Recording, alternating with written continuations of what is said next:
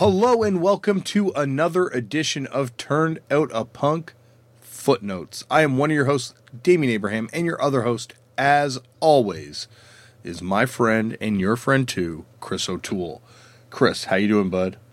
Good. How's it going, man? I'm, doing okay. It's been, like a rough month, but it's, everything is going. This weekend, in fact, I'm going to be heading down to Los Angeles to do this suburban fight event that's going on, where it's going to be like hardcore bands and wrestling, and I'm going to be doing a live Turned Out a Punk podcast without you, Chris, which, always, anytime I have to do this without you, it changes the way we do things. It's not the same show. Well, I appreciate the thought. I'm not worried for you doing it without me. I think you're going to do a great job, as always. But I will say I am very envious of you being able to go to California in February. That I am envious of. And the event, of course, as well, for sure. Yeah, like it's an amazing lineup of wrestlers, definitely, at this event. Chris? Yo, yeah, I'm there. Oh, sorry, you cut out for a second. It's a ridiculous lineup of wrestlers. For the live podcast, I guess I don't know, run through the wrestling first, because let's be honest, if you're listening to this podcast, the live podcast is the main event. It just happens to be the opening act. But it's like gauze. Yep. No, it's not. The wrestling is definitely gauze in this situation, because that night it's going to be Espiritu Ardente. I got to double check my pronunciation on that. Wrestling against Kikutaro, and then it's Darby Allin versus Jeff Cobb, and then it's Brody King versus Matt Cross. So that's like one of those matches that could be for the King of Punk title. That could be for the Turned Out a Punk championship. Sure. Those are two former guests. I'm more excited that in the intro you mentioned how you made specific merch for this event. I do. I have a shirt that's coming out. It's the Punk Wrestling Connection shirt, and then in the back, in different wrestling logo fonts, it says Unity. Okay. All right. And then it's got it's got a straight edge hardcore kid's hand holding a wrestler's hand as the actual logo itself. Yeah. It's well, I'm gonna have shirts. Chris, you better believe you're getting one. Well, we all know that I like to spread the message of the wrestling being number one on. What is your criteria for this again? Wrestling is the number one punk adjacent physical activity. There we go. Yeah. That's what I'm sticking to. Right. I really hope that I have this sneaking suspicion that, assuming that you have someone actually selling your things, that you will sell them. So I hope you do. I think these ones, they don't have my fucking face on them, for one thing. So that's a step in the right direction. And no, I think these are cool shirts. I'm looking forward to, I did them in sort of the classic Hulkamania colors, people could call it, but I prefer to think of it as the inverse of the Judge Schism shirt. Well said. Yeah, it's very true. That's what I kind of did it as. So you can offset your Judge Schism shirt that your friend's wearing. That's what I wanted to balance it as. But also on the card, Misery and Dead Heat are going to be playing as well in between the matches. I don't know them. Are they West Coast bands, or who are they? Yeah, hardcore bands. So it's going to be like it's like a straight up hardcore show, and then there's also going to be people from We Watch Wrestling podcast doing live commentary, and then little old me doing the ring announcing. Well done. That's going to be great. Are you going to actually be sitting at a table ringside? No, I'm going to be in the ring. There's no ring actually. That's the thing about this. There's no ring. So okay. It's just people basically, it's a bar fight, It's kind of happening, like a super stylized bar fight will be happening in front of us, and I'm going to be there to kind of introduce the combatants. Gotcha. Okay. Yeah, fair enough. I get what you mean. I thought you were also doing the whatever you want to call the ringside, whatever it is too. I didn't know if you're doing commentary. That also. Yeah, there we go. No, that's going to be handled by the people that do We Watch Wrestling podcast. Either way, yeah. Very popular podcast and a great podcast, but they you know what? I get to be Howard Finkel. True. Nice. It's going to be it's going to be a fun event. You can watch it live on Twitch too. So, Chris, do you use Twitch? I don't even know what it is. I have seen some young people talk about it, not to sound super old and square, but yeah, I don't. For me, it's not that I like, no. Short answer, no. Go on. Well, I'm not opposed to it to watch this event, but I just mean I don't know what that is. I can't be bothered at the moment. We'll log in, Chris, and potentially watch some of this event because the brawls will be brawling. It's going to be. I'm super excited for this wrestling. Like, this is a wrestling card would have me stoked, you know. And then the fact that I get to be there too as a ring announcer, like I'm extra stoked on that. Yes. And then you add to that there's hardcore bands playing. And yes. Finally, Chris, we're going to have the final level on our multi-tiered cake of this event, and that is at 3 p.m. at Resident in Los Angeles. There will be a Turned Out a Punk live, the Punk Wrestling Connection. That's what I'm calling nice. This event. That's the subtitle for this event, Chris. Yes, I'm seeing a theme here. Go on. Yeah, and this is going to have people from the worlds of musics and from the worlds of wrestling coming together in celebration of the love of punk rock.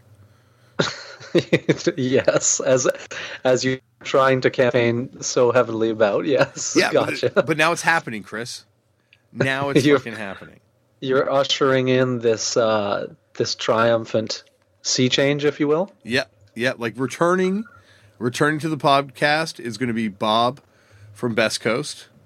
You know, nice. Yeah, actually, I whatever. I saw you either put that online or it was in the intro. I can't remember, but yeah, his was great. I'm psyched on that dude. Well, I want to speak to him. I wish I was going even more because of that specifically. No shade on anybody else, but I'd like to talk to that man. I think he and I would get along greatly.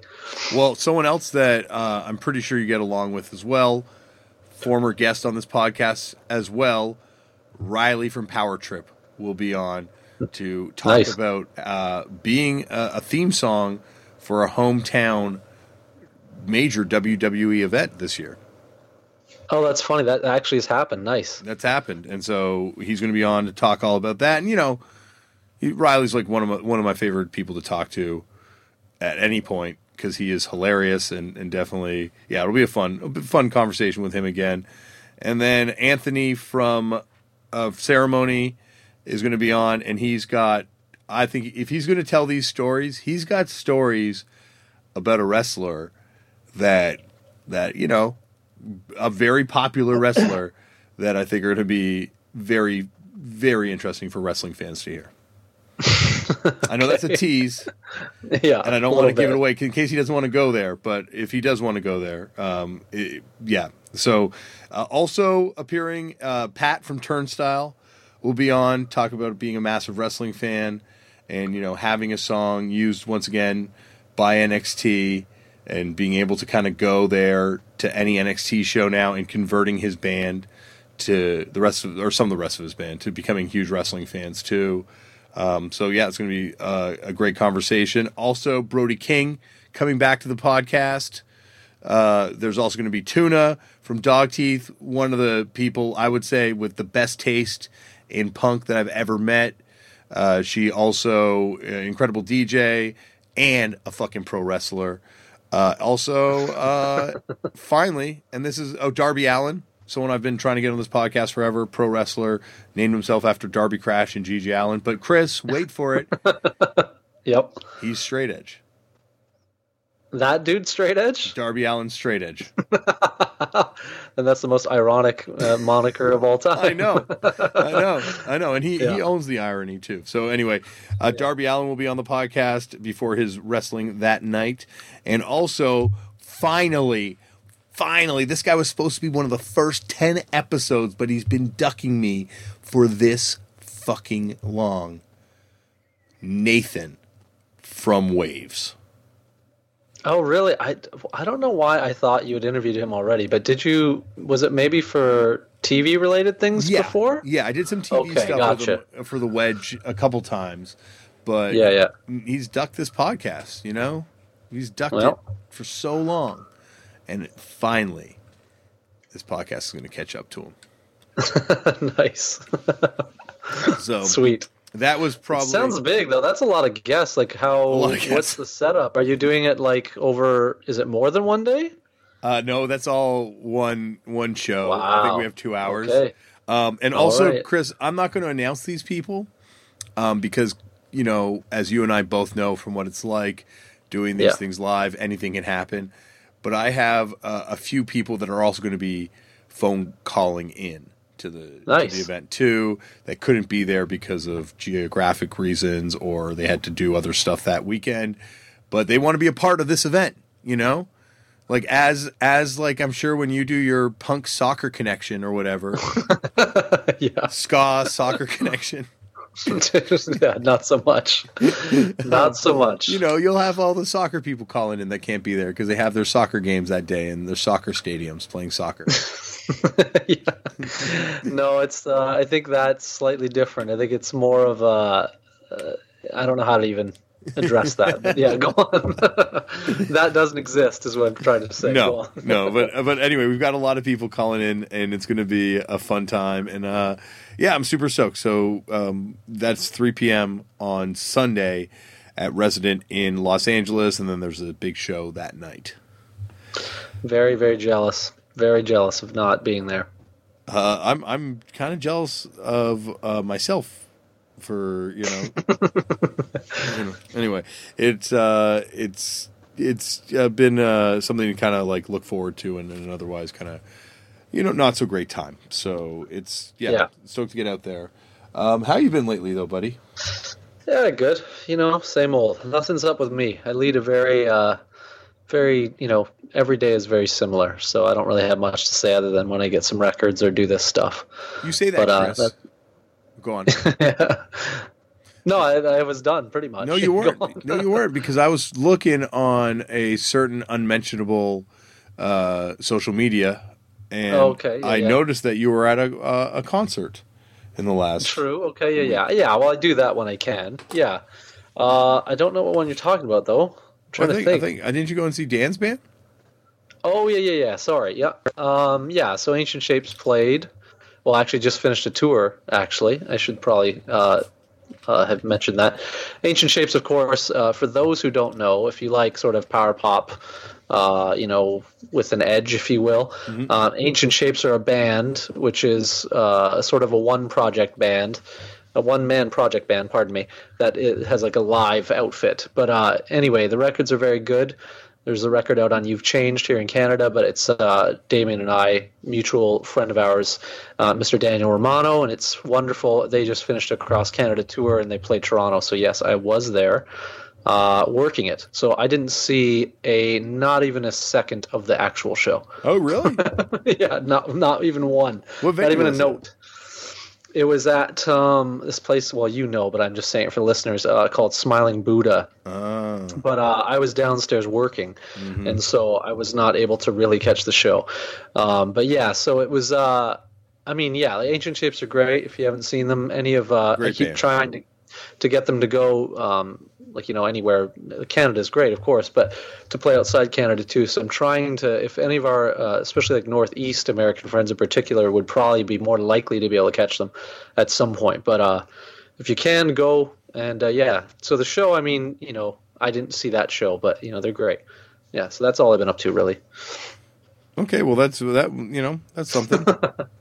Yeah, I know. I'm not trying to be like a downer. I just I don't know. I'm just working. I went to a show too. I saw Atlas Moth, and then Mirrors for Psychic Warfare, which is Scott Kelly's one of his few other projects that he has. But it was really great. A really cool show. Got to hang out with Scott, and it's amazing how. Like Scott Kelly, music legend. You know, Yes. plays in like, you know, one of the greatest bands ever that come out of like hardcore. You know, a very important band. That dude loves wrestling, and we didn't talk about music once. I don't think. He's the what is he? He liked a CFL team, right? But the American team, didn't he like Baltimore, or he likes the Rough Riders? No, his dad played for a CFL team. His dad played for the Rough Riders. There we go. I knew he liked one of those teams because he mentions it in that. If people have not listened to that interview, by the way, it's great. It sounds like we're on. I can't remember what episode. Yeah, it sounds like we're on an airplane.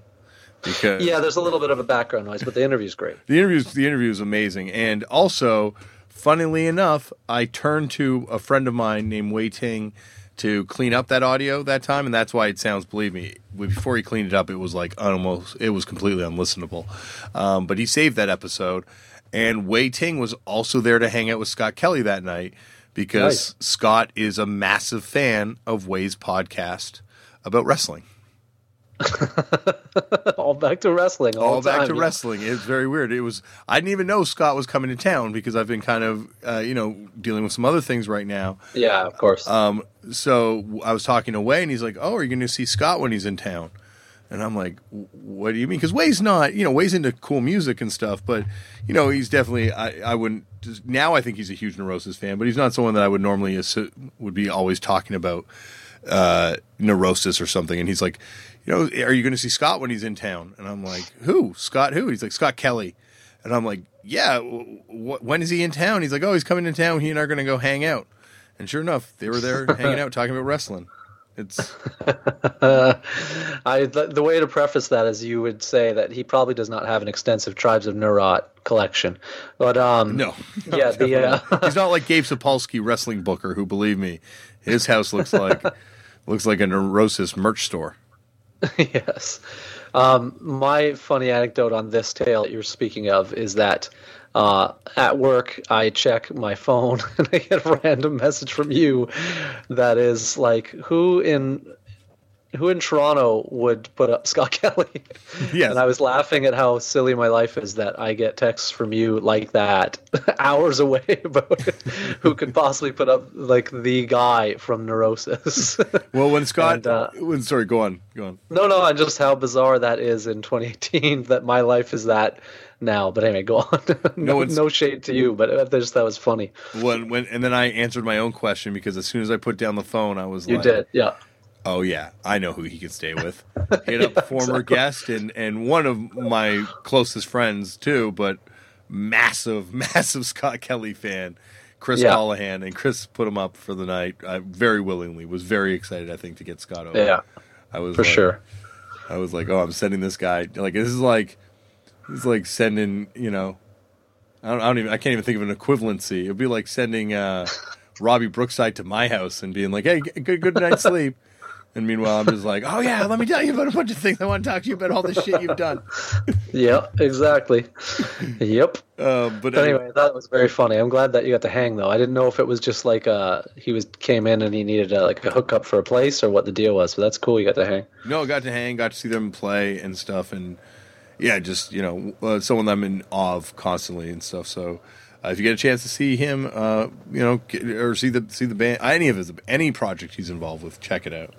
And it was super fun. Nice. And I guess we're gonna go into. Oh yeah, before we get into today's show, we have to address the weekly columns submitted by the Daves. Yes. For those of you who don't listen to this show all the time or aren't familiar with the nuances of this show is Chris and myself, but then we also have two regular contributors, Dave Martin and David Up. Which Ackerman's just gone. It's just David Up from now on. Okay, yeah. It's executive decision right now on the show. No, I'm just kidding, Dave. You can have your last name if you so choose. Yes. Because that way I would have to be just Damian Up. I never thought of that. We have a lot of ups that we could use. Yeah, I know. You would be Chris Up. Yeah, don't even do it. I was gonna try and catch you midway there, but yeah, yes, but correct. We have correspondence, and then and regular whatever sort of co-hosts when they're on, however you want to say it. I did one, of course, last episode just with the Daves and myself, and I think it went all right. But of course, not as good as without you, Dame, for sure. But yeah, and of course we shout out to other people right into not to. I know where you're going with this segue, Dame, but shout out to Kel too, who sends in great stuff, and we appreciate all that info. Oh, absolutely, Kel, Norwegian correspondent. That's true. Actually, I meant to say there are 3 regular contributors, and you could also, as a listener, be a regular contributor too. How do people become regular contributors to the show, Chris? Yes, so we can be reached at turnedoutapunkfootnotes@gmail.com.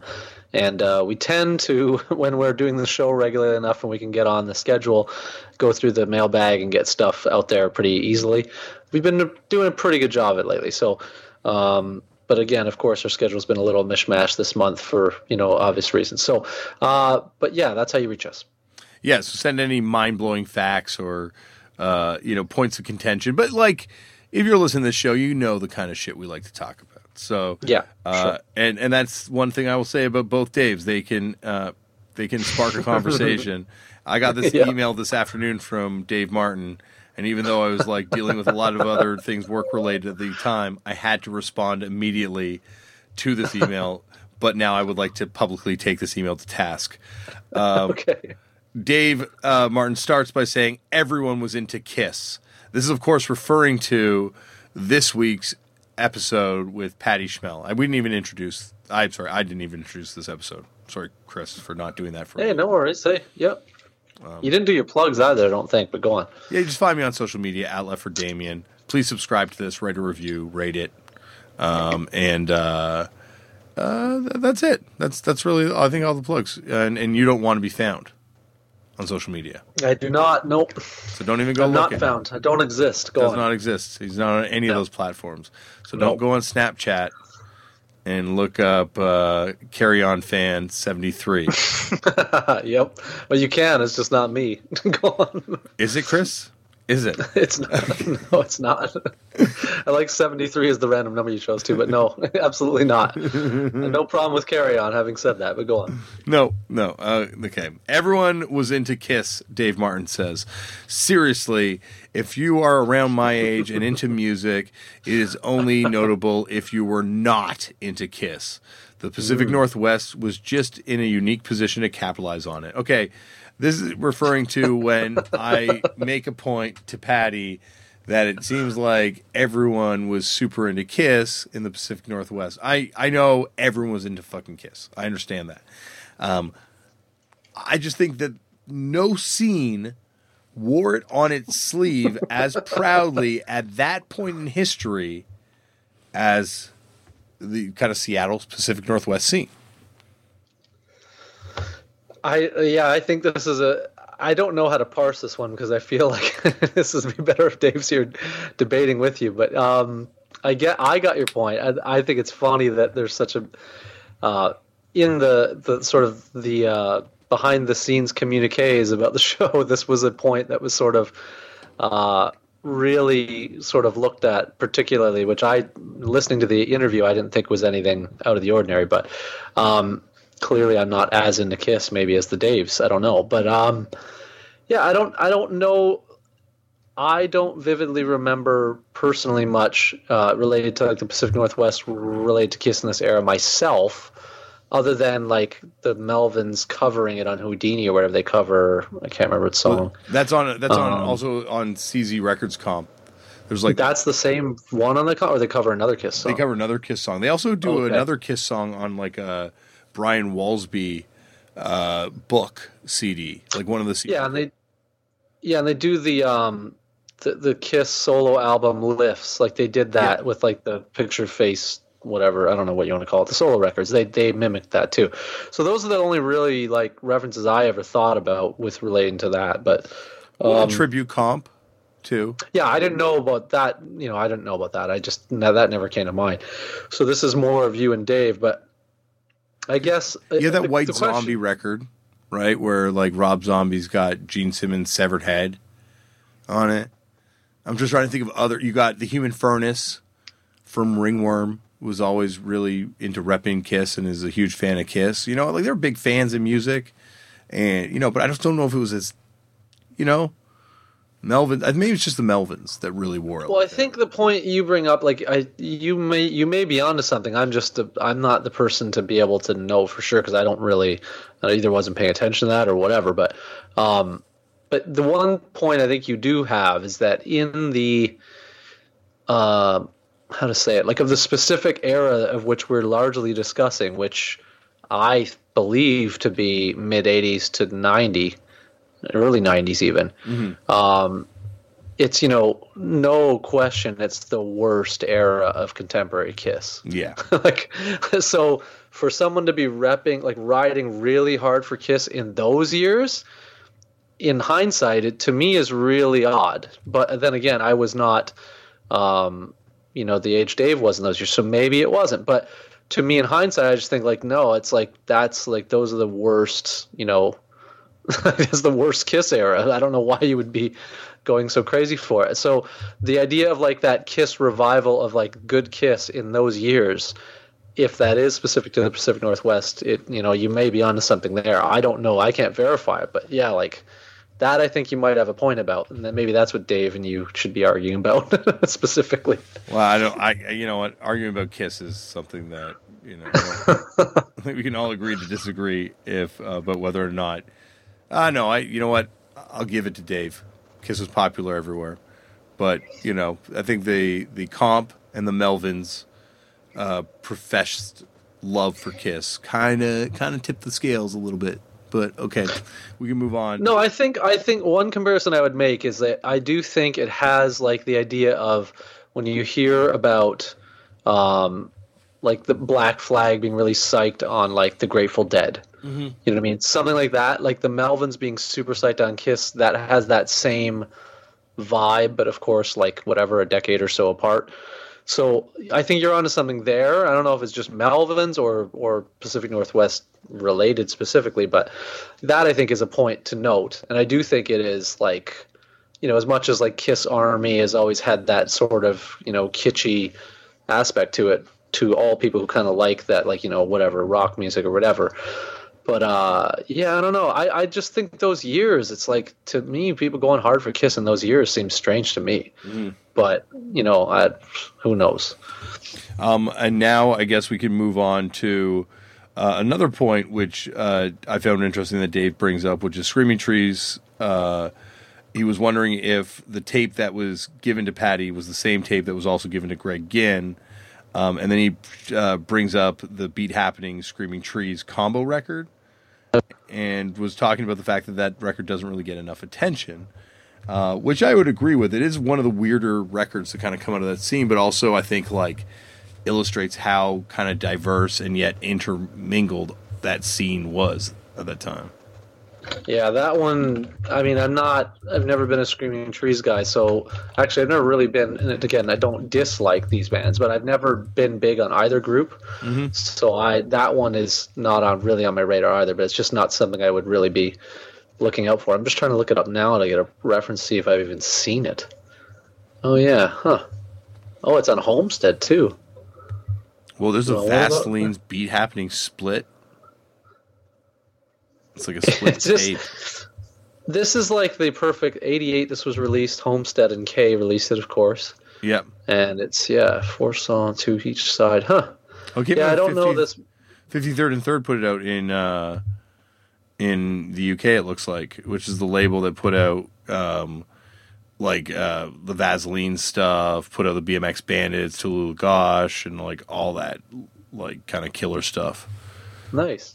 It's a cool looking record too, but I've never Beat Happening's decent. Screaming Trees, my associations with them are not the greatest because I only really remember sort of them only really got in the records or not got into, but like remember that. I'm trying to think of the record here. I'll look it up now.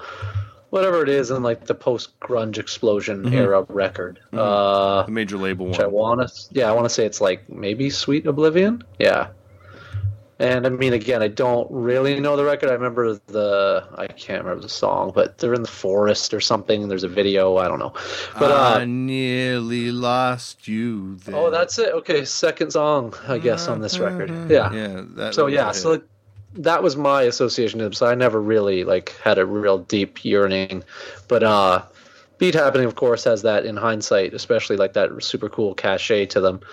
And but yeah, that's one, Mr. Martin. I'll have to explore the genius of that record, but I don't know it offhand to really like speak on. I don't know. Do you own that one or no? No, like the only thing I think I own the one on SST, and then I also own a couple of the Sub Pop singles. I guess it's only the one Sub Pop single, and the other one I have is a Glitter House single. I don't know, but I definitely just have a couple singles. I want to get that first stuff like that. They did a 12-inch themselves on their own label. That Velvetone one you're talking about? Yeah, Clairvoyance is the first one. I've always wanted to hear that record. Oh no, sorry, I'm looking at wrong thing. Yeah, Clairvoyance the LP, same label though. Yeah, yeah. It's like I don't know what it is for me. I'm sure I would like a lot of this now, listening to this stuff, but at the time, nothing really jumped out about this group to me personally. I mean, but again, I wasn't listening to the records in the 80s. He's got a great voice. He's got like a ridiculous like rock vocal. Yeah. I thought her anecdote about them and like meeting them and that idea of them being sort of these like just kind of neat individuals that she encounters at a gig. I think that's cool. Like, I think Screaming Trees, the one thing I will say, and again, just looking at how many records they have, like, again, I was not even aware. I can't believe they have as many LPs as they do.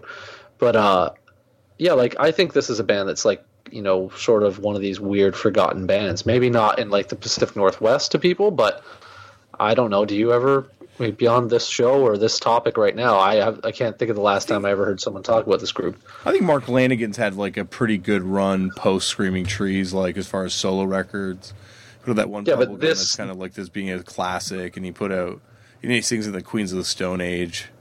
yeah, but I mean, like this band though, these records, you know what I mean? Like Yeah. I don't, like I know his name, of course, but like I know his name more than I know these records.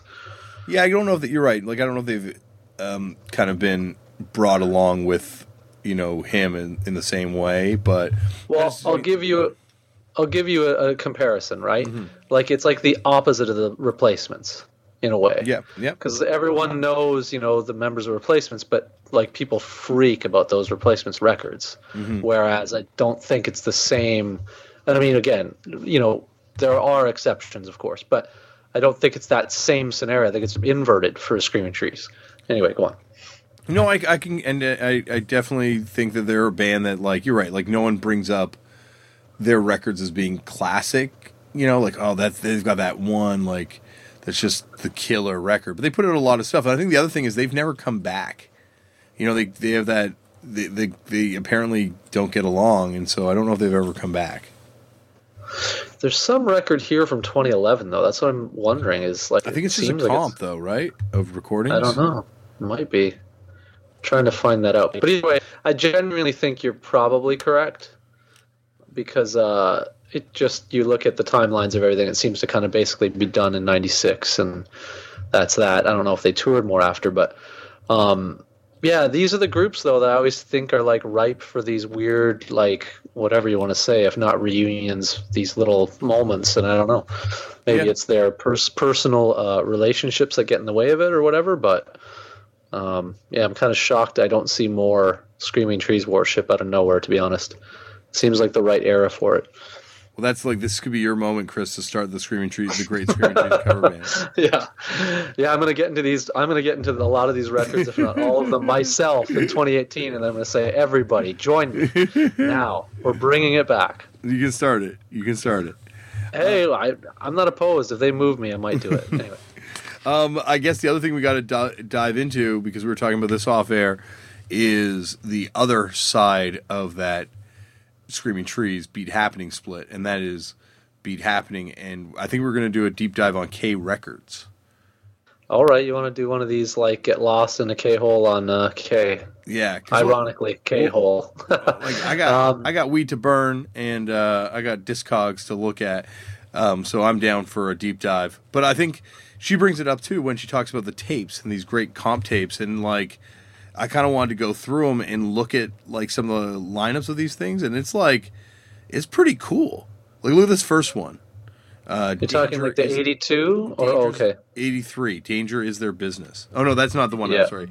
This one I didn't recognize too much. Like obviously Calvin Johnson and stuff, but not in the same way. The next one is one. Let's get together, or let's together. Let's together. Various 84. Mm-hmm. Ooh, yeah, Melvin's. What else do we got on here? Beat Happening. Rejectors though. Now this Young Pioneer that's on here, is this? Different. I always get confused. Are there more than one? Yeah. Yeah, that's a different one. Okay. Sorry, but this also has the Rejectors on it. From their famous 7-inch on Farts Records, and they're split with The Accused. And it also has the Wimps on it as well. Yeah, I mean, I think these tapes, weirdly enough, wow, they're worth it. I mean, they're definitely worth as much as I expected them to be worth. But the fact that they've actually been sold on here is wild. I wouldn't have expected that. I think they probably were made like in a decent enough quantity. Yeah, I guess. This one had 2 pressings, one in Switzerland too. Yeah, wild. With a different cover. In the 80s. Wow. Yeah, I don't know. Like, K is a label that I, of course, know about, but I've never done the deep dives on. This is the aspect of this label that I find to be most interesting myself. But again, to get my hands on some of this, I should probably look maybe in, I don't know, and now the online world where everything seems accessible, but I don't. It seemed in your interview that like these are sort of lost to time unless you have them. But I don't know. I'm hoping some archivist person that's like in our, like you and I, has put them somewhere where I can eventually at least hear them. Yeah, like I would love to get, as I said on the interview, like these come out as like vinyl reissues would be cool, because the lineups on these are awesome, and there's so much cool. This is the first one, but there's obviously, I think they had like maybe like a half a dozen, maybe just these comps that were all really diverse snapshots of the underground scene, and not just from Olympia and Seattle area, like from all over the place. Well, yeah, and it's I don't know, this, I don't know how to like. Girl Trouble's on this one. Yeah, I'm looking at the other lineups too. But it's just there's so much of the stuff I don't know that I know if I heard I would probably be really into. And actually, never mind. I just answered my question. Because in the digital world, if you actually look at these links on the resource, at least the one that is Let's Kiss from 84 seems to be the full comp on YouTube. Yes. Yeah. So I can get in on the action now. And it looks like Let's Together is too. Cool. Yeah, so all that stuff is. So for listeners who are not as moronic as me with using the internet, it is there. So I will get into that. But yeah. Like, but I don't know. I think K's cool. Yeah, like I think it needs to get reissued. Like I think that's the thing is like at this point, just because something's on the internet, until it's like brought back to people and been like put in front of them and like been like, look, there's all this cool shit. I think people need to see that sometimes. Yeah, I agree with you. I think we're now in the era of what I sort of affectionately have dubbed like the coffee table book era, if you will, which is it needs to become like a coffee table book, which now is the new vinyl reissue, I guess, or vice versa is what I should say. So yeah, in this era where like it's seemingly everything under the sun is getting reissued for whatever reason, and most of it is useless and shouldn't bother, it's these things that I wish would that often aren't. But yeah, it's too bad too, because specifically, and I don't know what, K is doing as far as releasing, if they are doing anything anymore, but it's too bad because they did, they released records forever, and the fact that this hasn't seemed to come to the light of day since is kind of crazy to me. But who knows? Yeah, maybe someone will get on board. Yeah, it's got like did you check out this one from '86? Mechanormal. Half Japanese, Fastback, Screaming Trees, Steve Fisk, Beat Happening. What's the Let's See, SEA? Is that what you're talking about? Yeah. Oh. Yeah, it's crazy. Fastbacks are so sick. By the way, I remember when we did. I can't remember what episode it was. A footnote way back where you were talking about the first Fastbacks record, first single, and I hadn't heard it. I recently finally heard it, and it is unreal. And Yes. such an amazing group, and I really want that record actually now.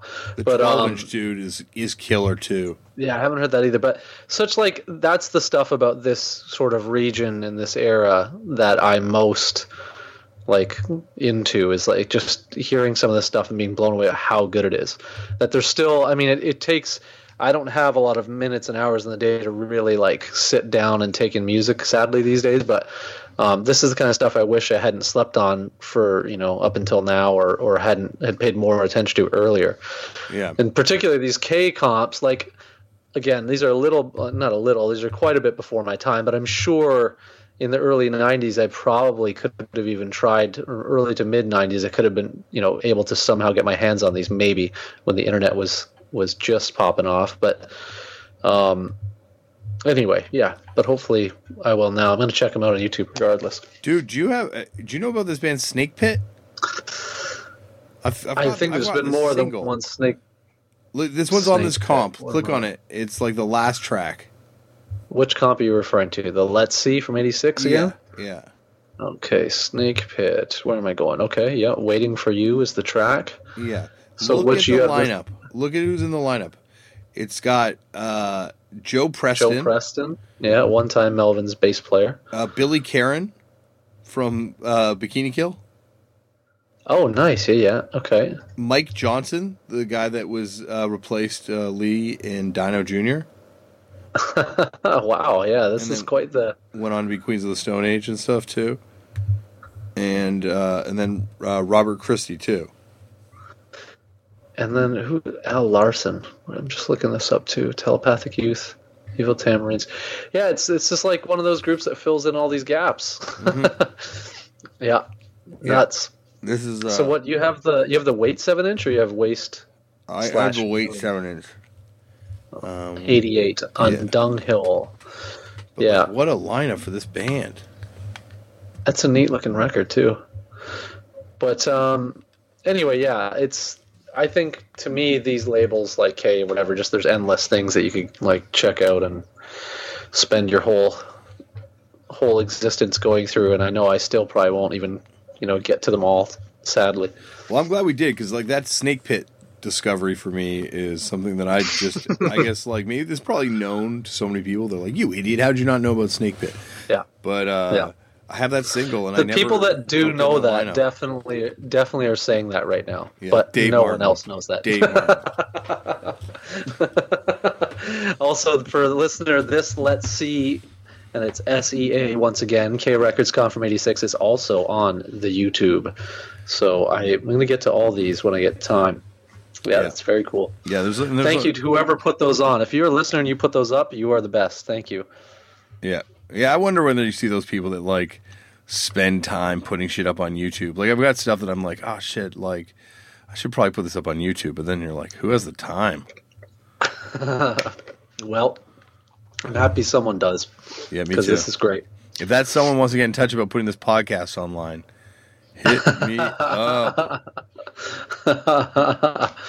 Yeah, but very neat stuff. I'm trying to think of what else is jumping out at me about the K-Rex comp. Like K also put out like Snuff. They had like Shadowy Men. They put out like Courtney Love records. Like they put out. Did they not also put out the earliest Beck stuff? I think. Of course, they did this. They did the split. I think was it a split? Yeah, split with Discord for the Nation of Ulysses 7-inch too. Sick. Yep. Which also is a record that's still not worth anything. I don't understand. There must be a lot of them because I don't get that. Like I don't get how that's not a record that's worth something. That first 7-inch. They probably pressed like 15,000 of them. They must, but it's crazy. It's still like a $10 record, basically. Like, yeah, buy that. They must have pressed like so many of them. The Headcoats that we were talking about off air. Yeah. Oh yeah, buddy. That's the stuff right there. Right there. The Vaseline's split. Which well, once we start to get to like you hit 90, and then it's weird because I'm sure there's a lot of great 80s stuff too, of course. But for me, this is when like I start like really licking my chops. That 90s stuff, it's like head coats are on here. Even cool, like Teenage Fan Club, like they did a Teenage Fan Club record in '92. Dude, Thatcher on Acid. They put out the pre-Heartskin band. Really? That's one of them? I didn't know that one. Ben from Heartskin. That's funny. Yo-Yo Man 7-inch. They put out Fifth Column. Like, man, this is a cool label. Like a really cool kind of FYP. There's an FYP record on K? Really? Yeah, I had no idea. I've never seen this record. The FYP. The FYP. It is too. Wow. How have I never seen this? My Neighbors is Stupid. Wow. From 93. Genre punk, of course. And everything is spelled really poorly. Tracked. Go figure. Also, go figure, median price $5. Yeah. Nice. Yeah. There's a great stuff. Built to Spill. Yeah. K's Endless, legendary label, of which I don't own nearly enough. Yeah. You're right. They did put out the first Beck LP, but he also was on. He was on that comp that had Bong Load, and he was on. Wasn't he on that comp that had J Church? We saw. Yeah, because you brought that up. It's like $1,000 record. I'd never seen that before. Yeah. But we've talked about it on Footnotes before. I can't remember what it's called. Yeah, I can't remember what it's called either. Well. Yeah. Let's not lose sleep over that. No. We've got a lot more to get to, Chris. Yeah, man. Let's leave the K records unless you want to get into anything else on K. Well, the one not on K, I'm good on that, and I'm not deep enough, sadly, on them. But if we want to get to email related things, or do you want to take it from here? Well, I think we're kind of already into the episode, but you had something to get to, right? Well, there's just one little funny pivot back, and it's literally a one-line funny pivot, so it'll work. And it's David Up wanted me to mention. So in the Jim Cuddy episode, you and Jim were pontificating about the New York days, and one of them was talking when A7 got mentioned. There was some talk about it being between 4th and 5th. And Dave just wanted to point out that A7 was not between 4th and 5th. It was at A and 7th. A and 7. As in A7. The other person in the room at that point is going to be on the show in the future, and that dude was a member of Even Worse. So, yes, I remember. We've discussed that, but that's the big, that's coming. Can't wait. Hopefully that's coming. He hasn't hit me up since I put out that episode. Maybe he didn't like how I plugged the record or something. So. Well, hopefully not. Hopefully not. Okay, and so back to this episode. Yeah. Then there's. I thought Dave had another point. Oh yeah, you men were on Sub Pop 100, which was the first place I ever heard them. Of course, the new 3 LP box is on Sub Pop too. But I was kind of thinking, when I was talking about the U Men not being a Sub Pop band, I meant in the sense that they didn't have that single. Yeah, I think the way you were framing it in the episode, I got what you meant. That's even when she talks about that. I can't remember which of the bands was it. Sybill maybe, where she was like, "That's what they wanted. That was their ultimate aspiration." Mm-hmm. I think that's the weird. Again, this is I don't know if people can even envision that anymore. That idea of Sub Pop being a band that you wanted to single on. I remember that to me, I think was the only. There was 2 or 3 checklists left that even your group Fucked Up had to do to make the ultimate things that I wanted to see bands do, and that a single on Sub Pop was one. Yeah, never got a Sub Pop single, which still has not happened. But it's not a failure by any means. I just mean that was at one point it was going to happen, but then it was blocked by the Queens of the Stone Age label. What do you mean? Why? Matador. Oh, gotcha. I didn't know what you meant. Gotcha. Okay. I was like, what do you mean, Queens of the Stone Age? Well said, by the way. So what were we talking about? U-Men, and so the single. It is kind of wild that they never had a Sub Pop catalog single. Yeah, they only have the wow. Yeah, that is weird. That's what I'm saying. But Dave, once again, another unwarranted shot, Dave. Yeah, but Dave, I don't know. Dave, I think No, I for know. me, I would like to hear more of it. Like, it's too bad the Daves aren't here for certain aspects of this talk. But yeah, the U-Men are an interesting one because, again, all of these groups I came to late, I'm assuming much like yourself. So the U-Men are one of these groups now that I revere, as far as like the legend of U-Men, not so much having known them in the years when they really existed, of course. So it's like one of those looking back and like I know their importance now, but I wouldn't have even known then. Mm-hmm. Well, certainly not. I mean, really, like what were they done by like before the '90s, seemingly? So, anyway, yeah, I can't remember the point that Dave was making, but Dave was trying to say that basically the U-Men were still on Sub Pop via the 100, therefore it was the same difference. Is that what he's? He was, but then he said he admitted later on in the email thread that comps don't count. That's when I brought up the point that this way we could consider Spaz a Fat Records band. Oh, nicely done. Yeah. Which would be we're missing, or not we're even, you're missing some prime merchandising opportunities here because like a Turned Out a Punk Footnote shirt with just comps don't count on it would be great. Now that I think about it. You're right. We should do that. We should set up like a pro wrestling tee type store. Yeah. Anyway, it was just a thought, but yeah, comps don't count. Agreed. What was the other stuff he touches on here that you wanted to get to? Wasn't there did you want to touch on the CZ one, or was there other? No, I think that's it for Dave's, and now we can just dive into it. Or no, Ackerman had a good point too. About which ones were you talking about? He had some point that I wanted to get to too. Do you have his email in front of you? Because I'm trying to find it right now. I don't know what I did with it. I have one, but I'm trying to read. There's a plasmatics mention. There is... Oh, yeah. Plasmatics mention was something that I think I wanted to get to, which is Dave brought up, like, how... Like, can you imagine seeing the plasmatics without context, right? Which got me thinking, like, once again, SCTV, put the plasmatics on TV, put Rough Trade on TV, and also had the Young Lions be the backing band for I Hate the Bloody Queen. Punkest show ever. Like Saturday Night Live, Fear, which like they were almost fighting against Fear the whole time. Elvis Costello, not so much. I'm going to say SCTV is the punkest of the sketch comedy shows. Another interesting category you have. Yeah.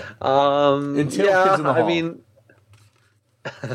yeah, good double down on that. I don't know, SCTV is great. Like, of course, all of these appearances and stuff are great. I don't know, it's classic. You can't.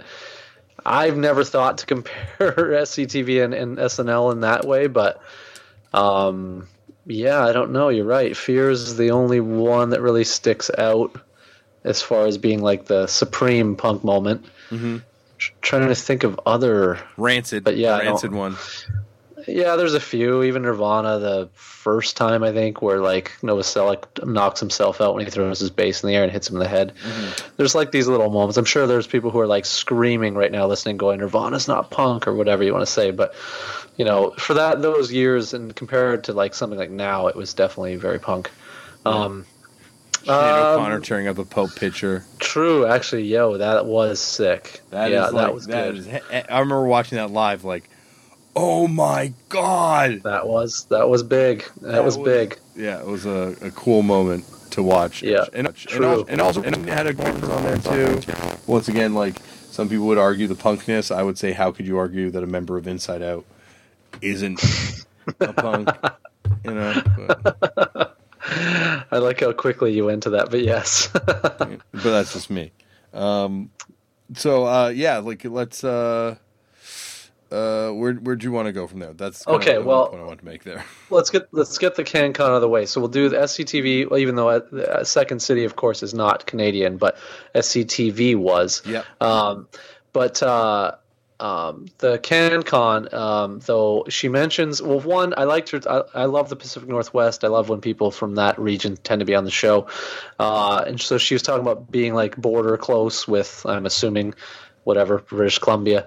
And she mentions CBC Radio and TV, and that's how SCTV comes up and all that. But the one mention which I was psyched on how up on this she was, but she mentions Brave New Waves, which we've talked about before. Yeah. And, we could talk about for a long, long time. But for those who haven't heard and those who aren't aware of how much we revere that, or, certainly, well, you and I do. But anyway, Brave New Waves is a great, great, great radio show, which I missed even arguably maybe the best years of. But she even knew the host's name, Brett Bradbury, which I was super impressed with. In the later years, it was hosted by Patty Schmidt. Was epic. Like, I can't even really quantify how much of an impact that show had. It was it was the John Peel of Canada, kind of. Yeah, absolutely. I think that's very apt. Of course, it's a bit of a difference, but I know I think it's well stated. But yeah, anyway, so her being moved by that show to the point where them at those years hearing cutting edge stuff. Later, the show I think pivoted quite a bit in terms of like. You didn't really hear punk on Brave New Waves in the later years, like in the late '90s, but you heard it like much like John Peel. Was certainly exactly. It was more like artistically bent. It wasn't you didn't hear Ragers really, but anyway, fantastic show, and I was psyched to hear that she was into it, and I feel like for the people generationally who were somehow able to get CBC Radio. Those are the people like that caught it. Those people all, that planted a real seed. And it's a privilege of age issue, I guess, now to be, gushing about it. But it was, even me catching the late ones, like I said, it was like hugely transformative. So I can't imagine hearing this stuff in like whatever, the late 80s or early 90s, wherever she was mentioning it. But that was I wanted to shout it out because it was the best. Still my favorite. I can't think of a show. Even, for me, obviously, we're not all you're British in essence, but John Peel probably be the closest outside of that I can think of that would be that big. And also CFNY too. Like we were lucky enough to catch the tail end of that being the greatest Canadian radio station. Excuse me. Yeah, well said. Even in the early '90s, it was bearable. They still played. I'm sure, again, people older than us, they would be like, well, it was even garbage then, maybe, but I don't know. Like, they still had things that existed on it that were decent, even, up till like 93, 94, I thought. They interviewed Pansy Division. I met Pansy Division because they had them in there for an interview. Neat. I met Jim Carroll because he came in for an interview. I met Sonic Youth. They were just like amazing, the people that would come in, and it was like a radio show, like a drive time radio show. Kim Hughes was the host at that point, and live in Toronto. Yeah. And it was that when was that like where you whatever were meeting these people? Was that when they were still on Bloor? Okay, so that was a different, because I remember one time they were like, this is like more later, mid-later 90s, and they were doing it at, I think it's no longer there, but it's where Dundas Square is now.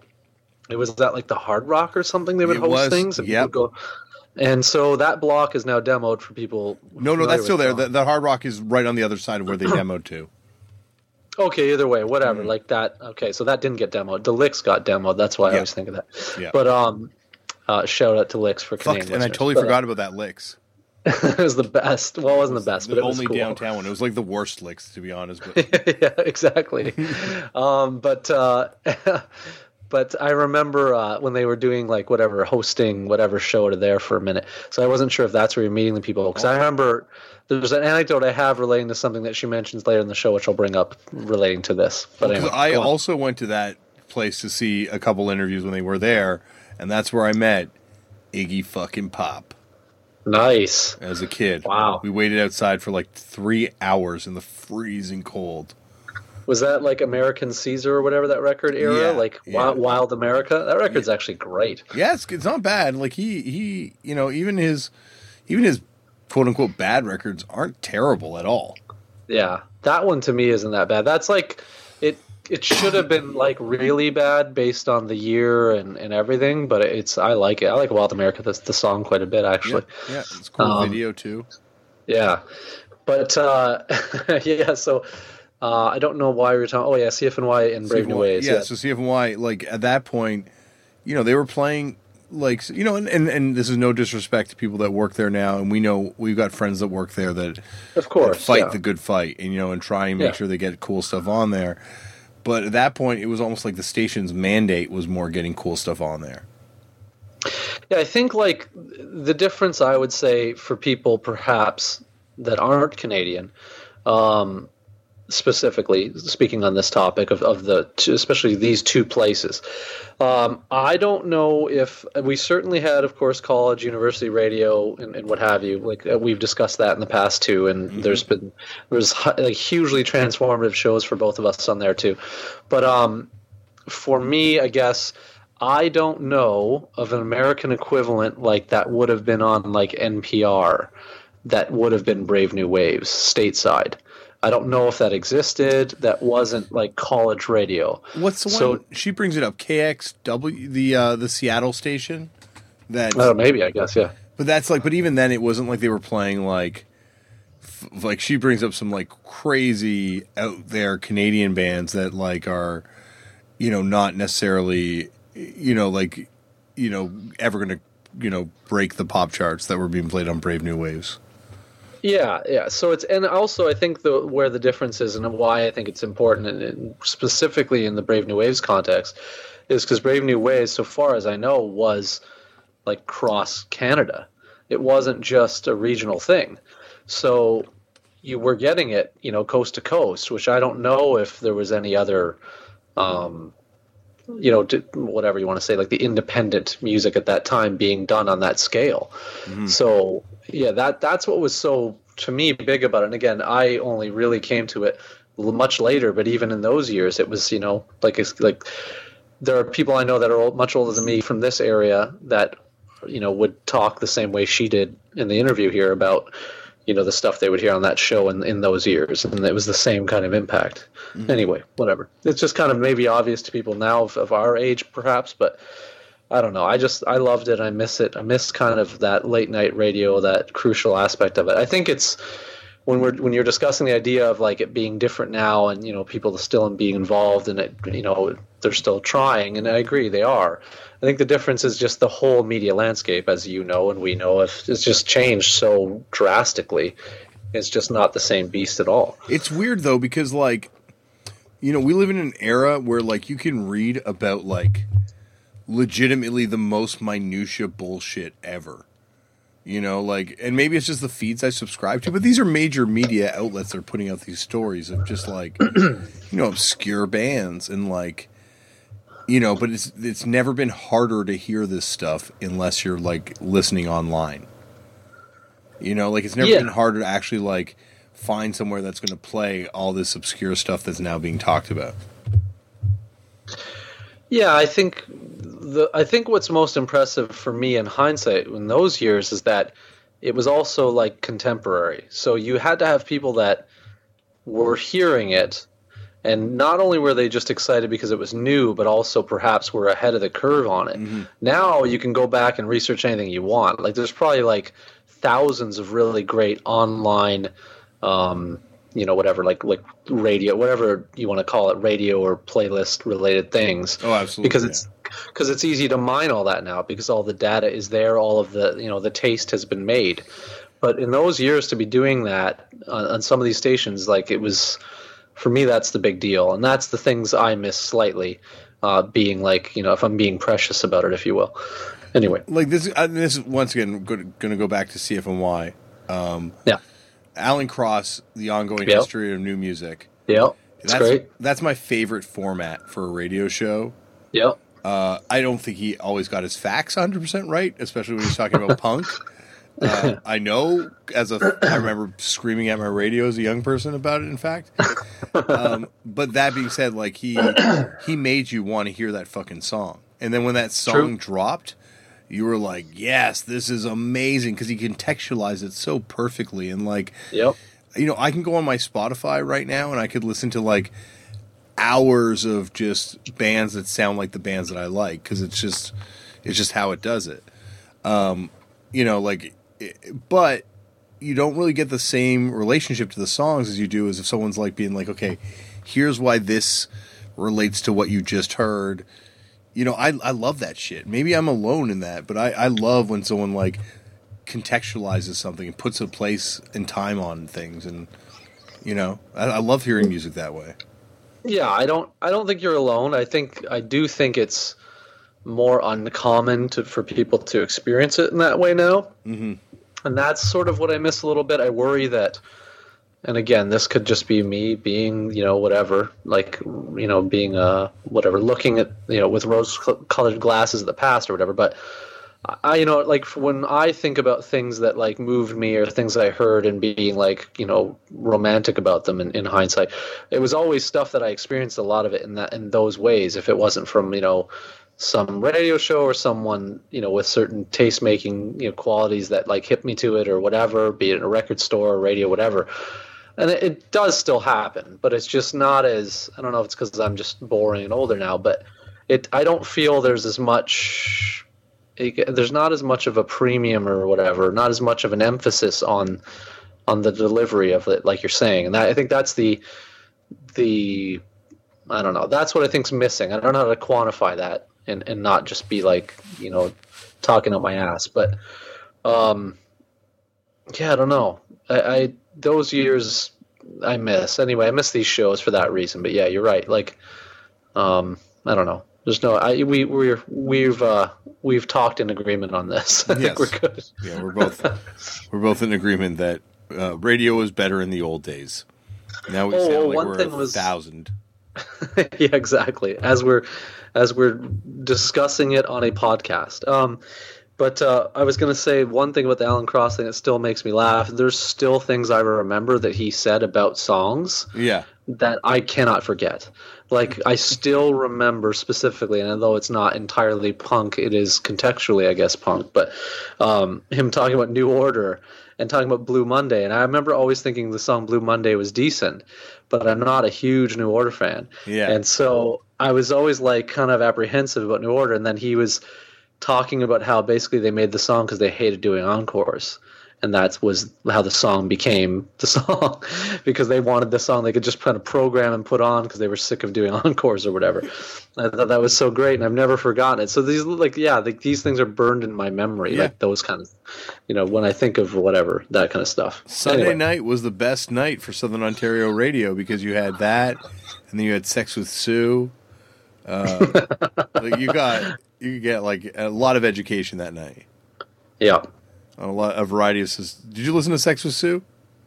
I remember. I never really listened to it, but I know what you're talking about. There was a lot of like funny just programming in general. I mean, we could talk about much music stuff of that era. It was great too. But yeah, I miss a little bit of that for sure. Mm-hmm. Mm-hmm. Yeah, I definitely miss old media. Oh well. There you go. You just got another shirt right there. Yeah, I miss old media. I miss old media. Turn it on Footnotes or whatever. Turn it on. We should do that. We just get like a merch store where they do digital printing and just come up with like 1 million shirts based on this Rev versus Victory. Oh, that should just be like a huge backprint and where we solve it. It sounds like Revelation. You had a shirt though that you're walking around with a shirt that says Revelation versus Victory. And people would think you were in like a Christian rock band or going to a Christian music festival. Maybe, but if you actually spell out like the releases on the back, that's true. I think it'd be really funny for people like involved in the groups to see it and like be amused. That would my. Hopefully, these will all come one day when the empire really builds. Yes, every single one of these ideas will be hatched out. It starts with this Punk Wrestling Connection shirt. Of course, that we all know that's where your emphasis is at the moment. Pardon me. No. Well, believe me, it's. I don't know. I think the run of guests that are coming up is fucking ridiculous. Nice on this show. Like there are some incredible names, like people that I don't know. Maybe other people knew they were into punk, but I had no idea. And like other people that just have cool stories and stuff like that. Yeah, like it's and they're not. Excuse me. No wrestlers right now, so don't worry. If you're like one of those people that are like, oh, Damian, so much fucking wrestling on this podcast. Don't worry. No wrestlers are coming up. except when Note when Damian says one of those people, he's referring to me and his brother Tristan. But go on. Yeah, it's actually very true.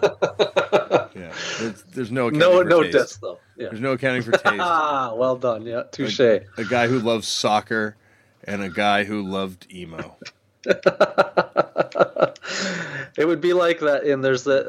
I don't remember what the Down by Law song is, but there's a Down by Law song on. It's either Punk Rock Academy Fight Song or one of those records, where it's like this, like kind of dissing on bands that like do the sellout move. Yeah. And I think at the last, like the song ends and there's like this trail off vocal that's like, except Nirvana, I believe, is stated. As if it's like this point of like they're the only ones that escape the criticism. Dude, as soon as you brought up Down by Law, it brought up, like you said, like a thing you can't forget that you read. And I read an interview with Dave Smalley around that time that, like, what's the super modded out record they did on Epitaph? It's called Last of the Sharpshooters, I think it's called. Yeah, yeah. And How do I know this, by the way? But go on. That it was around that record. And there was this interview where he's like, just ripping into Weezer. Like, Weezer are the fakest fucking band. Like, that shit sucks. He's like, Nirvana. Like, it's all just like Nirvana. Nirvana was better. And it's like, it just, that just burned into my memory. I'm wrong. The record I believe you're referring to. Yeah. Oh, well, it could be either. But the one, I thought it was Last of the Sharpshooters from 97 on Epitaph, but it actually could be Fly the Flag from 99. Yeah. No, it was definitely before that. Now I gotta go. Okay. It's Sharpshooters, because the earlier ones are not that. It's definitely Last of the Sharpshooters. Yeah, mostly Last of the Sharpshooters. That makes sense. Because it's even got like a Target like motif with the Down by Law. Yeah, that was the one. Yeah. No, punk rock. It was punk rock. No, all scratched up. All scratched up. That one's not modded out. That does have a Jam cover on the vinyl only exclusive. Dude, it is definitely modded out. Like that like checker print kind of setup. I guess. Yeah. Never mind. I'm seeing it now. I never viewed it that way. I still own this, I believe, on record. You do? Yeah. It's a double LP. Yeah. Yes. It's a lot of Down by Law. Correct. I bet you that's a valuable record. What does it go for? It wasn't released on it. Was it? Oh, it's on vinyl for sure. I definitely have it.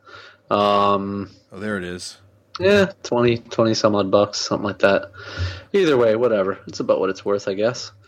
But I don't know if a double LP is needed. Let's just say that. I think I can be fair in saying I think it's a fair statement. But anyway, I was going to say something related to that Down by Law thing, or did I already say that?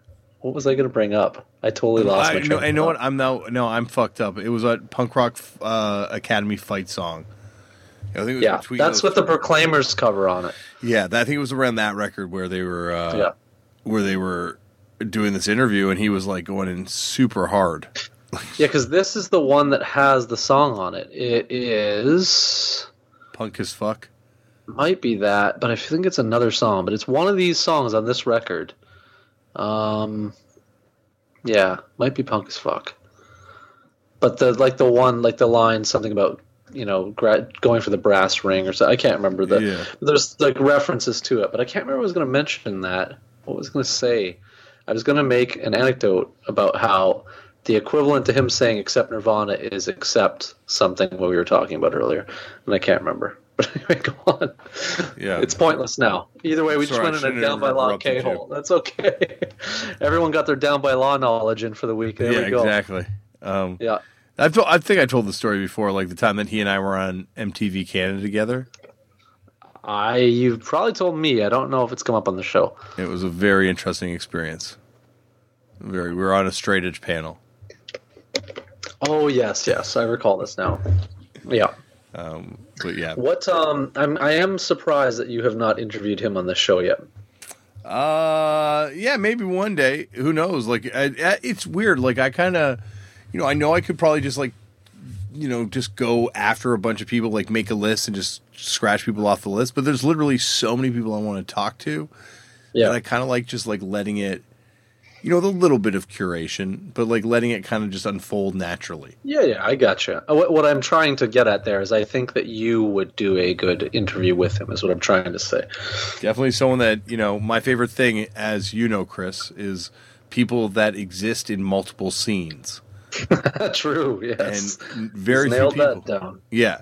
Very few people can like tie together Boston, DC kind of Revolution Summer era, and then Southern California Epitaph. Exactly. Yeah. Oof. Yeah, agreed. And also Brian covered Baker the Proclaimers. could be pretty close to doing that. Yes, exactly. Yep. Is the prerequisite that you have to be blonde? Is the question? I guess. I don't know. Maybe that's like a genetic trait that allows them to exist in so many scenes throughout time. There we go. They don't age properly. Well done. The children of the corn. Nice. Where should we go? I don't know. Next? We flogged Brave New Ways, then we went on Down by Law. I don't know. What do you want to go to next? Doesn't matter to me. 5440 are fucking amazing. I was just looking at that point. I'm like, I bet he's going to bring this up. Yeah, of course. I don't know if I'd say the word amazing, but I definitely like them. I don't have any qualm. I think they're a group that, again, is one of those things that, you know, some of their later songs definitely am not psyched on, but yeah, they've always had songs.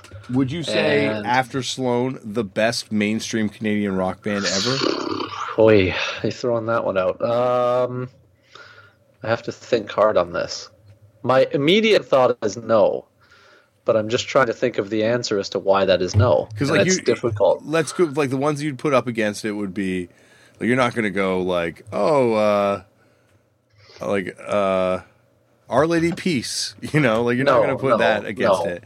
You're going to put like, I guess you'd have to say Tragically Hip. I'm still like I love people in that band forever.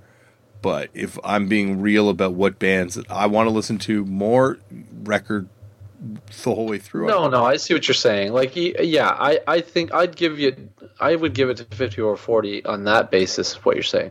I would say Tragically Hip would be right after that for me then too. I'm trying to think of who would be a good example. Like Sloan is such a good example. Yeah, I'm trying to think of another Sloan-like group that isn't too small that couldn't be considered, but at the same time it's a difficult thing. You could now probably say like New Pornographers would be the band that like you could be like. Yeah, but I feel like those examples aren't fair. Like, I still don't like that. For me, there's no question. Like, I like the New Pornographers. It's almost like a super group. Yeah. Yeah, and I like them a lot more than 5440. Yeah, I like them a lot more than a lot of like these kind of groups. So, you know, they're not my favorite group by any means, but I definitely really, really dig their stuff. That's a good question. I got to think on that. I don't know. I feel like there's one I'm missing here. I don't know why. Rush. But yeah, but no, I don't like Rush. Like, and also fine, we could also make this a little easier in the can rock Renaissance period, which for any of the listeners that are from outside of Canada, that can rock Renaissance period is this period in the 90s where Canadian rock music became popular again on the charts. Yes, I think like an example I would say here, and I think this does count the more I think about this, but when I think of like the greatest groups of that era for me, especially in hindsight of what actually stacks up. Yeah. Although this group certainly was not radio, I don't even know if they ever really had anything on the radio. I believe they had a video or two. I don't think they had any radio play that I was aware of. But see, for me, it's like Sloan's a great example, and then I really think like I know where you're going. Like Eric's Trip Elevator or whatever, that whole world. Yeah. But they never had that, you know, whatever, that other level, I don't think. But I think those records, like that whole catalog of those related groups is all really strong, like kind of painfully strong. Yeah, but I don't think they ever broke through in the same sort of way. Yeah. Like I would agreed. I could say that like you could even say the Doughboys. Yes, good example. That's a good example. Yep. Not enough records, but yeah, great example. Yeah, Doughboys I would say is up there, but for me, 5440 is like right up there. Like one of those bands where you're like, oh shit, they wrote this song. This song's killer. Like, you know, you're like listening to one of their records, you're like, oh, they've got this deep cut track that's actually really good. Yes, and then they put up those really arty records in the beginning.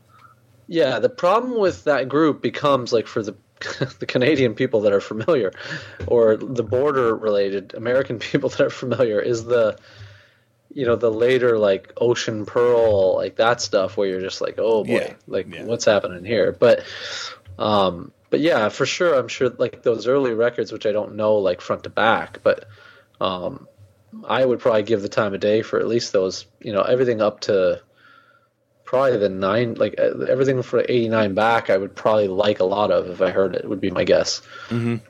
I haven't heard a lot of these LPs front to back, but yeah, definitely. I don't know if it's just because they're Canadian. Maybe that's why it never, I don't know, isn't getting any kind of it's sort of lost to time, as we've discussed frequently on this show. Bands, like, I think they could probably like play, they'll probably do a tour tomorrow and be able to sell out like Massey Hall, or like, just because people would be like, oh fuck yeah, 5440, but like, yeah, they've never really been like people going back and looking at these like early records and being like, oh shit, they kind of form, this almost the same, like they're a band before Blue Rodeo. Yeah, I mean, well, the Blue Rodeo, that's the obvious one that I was kind of forgetting. Yeah, there's another one. I mean, that. Yeah, like those are all good examples. I don't know. Good question. I don't know how to better answer that. But yeah, 5440 is an interesting group. To me, they're not entirely like this group, but in my brain, they're like the Canadian REM. That's the way I view them. Mm-hmm. I can get that. Like, it definitely, like, I don't know if there was like political or... Yeah, as REM was, but certainly, yeah, I can hear that. They occupy that sonic territory of whatever that is, while somehow like still maintaining like a cool, but also being like a pop group, if you will, or whatever, a radio group, however you want to say it. Mm-hmm. Yeah, that's my equivalent in my brain. That's what I always think of. So also the label that has come up on here is the Mo Da Mu Records, which is a Vancouver-based label that put out some really killer stuff, including a comp in 1981, which features the bands Animal Slaves, Junko Run, and 5440. Do you have this, by the way? I think I do, actually, now that I'm looking at it, and I totally forgot that 5440 was on it, because they wrote their name differently on that record. That's right. It's written. It's all written instead of the numerals. Yeah. The things are still coming ashore as the comp from 81. It's the funniest genre-wise is saying electronic and rock. And dark wave. New wave and dark wave. Yeah, it's definitely super dark. And like, it was a really cool kind of arty label, this label. They put out, I think I've got most of the records, at least most of the early records they put out. Because they're cheap and they're easy to find in Canada, and people haven't really kind of looked at this in sort of like a rediscovery kind of mode, as you were talking about, Chris. So you can kind of find all this stuff pretty cheap still, and it's all, in my experience, worth picking up. There's 19, listed, like 18, 19 catalog numbers.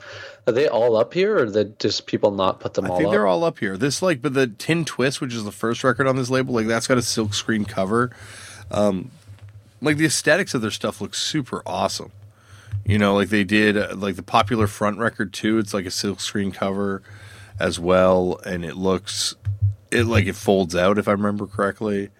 Not having it in front of me and stuff like that, but it's like.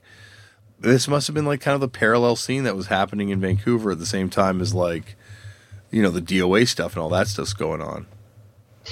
Yeah, it's neat. That Tin Twist is like new wave post-punk, it says here. Yeah. It's like a $30 record. Wow, I don't know. It does look cool. It's all like, all this stuff's like pretty cheap. Like even look at those 5440 records. Like they're not that expensive for, a band that, like we're looking at that Clairvoyance record by Screaming Trees, which is now like $100 record, I would say 5440, at least the Screaming Trees in Canada. And this is still like a $25 record. Yeah, that's true. I don't know if that's because, though, their career spans so long that then, whatever, the fan base kind of changed. Therefore, the people who want this selection record are like maybe you and I. You know what I mean? That's what I mean. Don't know about it. Yeah. Some of the stuff got reissued in like Set Afire, which is their like 12-inch on Momadi Records, which has like, it's got like some big songs on that one, actually. That's like one of their first ones. And also, Chris, I came up with another Canadian band we blanked on just while I was looking at this. Northern Pikes. Yeah, but I'd still think catalog's not long enough. They have 3 LPs. Yeah, but it's still like 5440 have like what? Like a lot. Yeah. Do you remember do you remember when we were recording the Bergenfield 4 second session at the aforementioned Dan Romano's house? Yes, yeah. And he showed us that his dad had actually that 5440 first record. Well, I don't remember that because I may have not been there for that moment. I remember having to work as usual, and I came late to one of the sessions. Okay, late from work. So yeah, but that does not surprise me in the least. Though their family is the musical family. That of course that makes total sense. Well, actually, God, they actually have way more than the Northern Pikes have way more than 4 records. Do they really? Yeah, they've got. I always thought they only had 2 or 3. So did I, but no, they've got like, I don't know, like until 92, they're kind of consistently putting out records.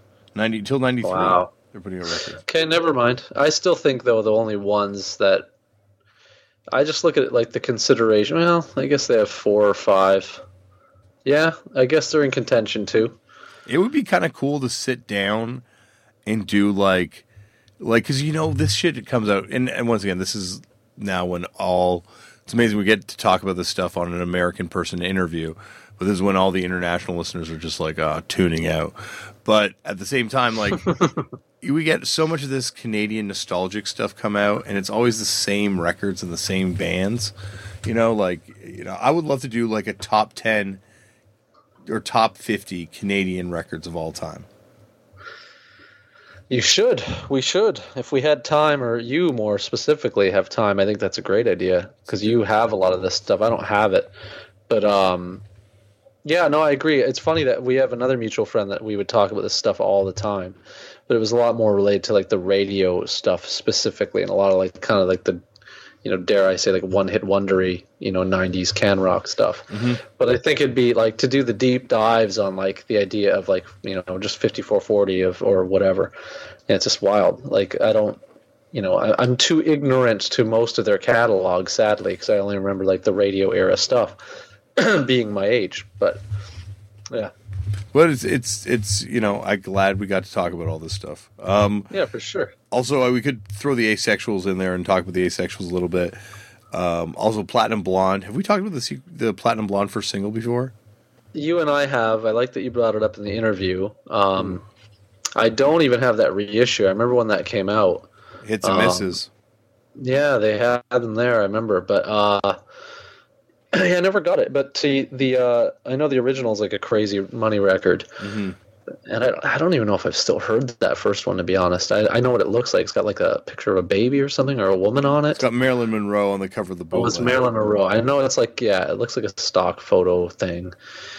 But yeah, it's interesting group. I thought it was neat that she, like, kind of those kind of things that she was like noted. I thought was really interesting. The fact that she brought up not only the Asexuals, but then brought him up. Didn't mention the Doughboys though, which I thought was super interesting too. Mm-hmm.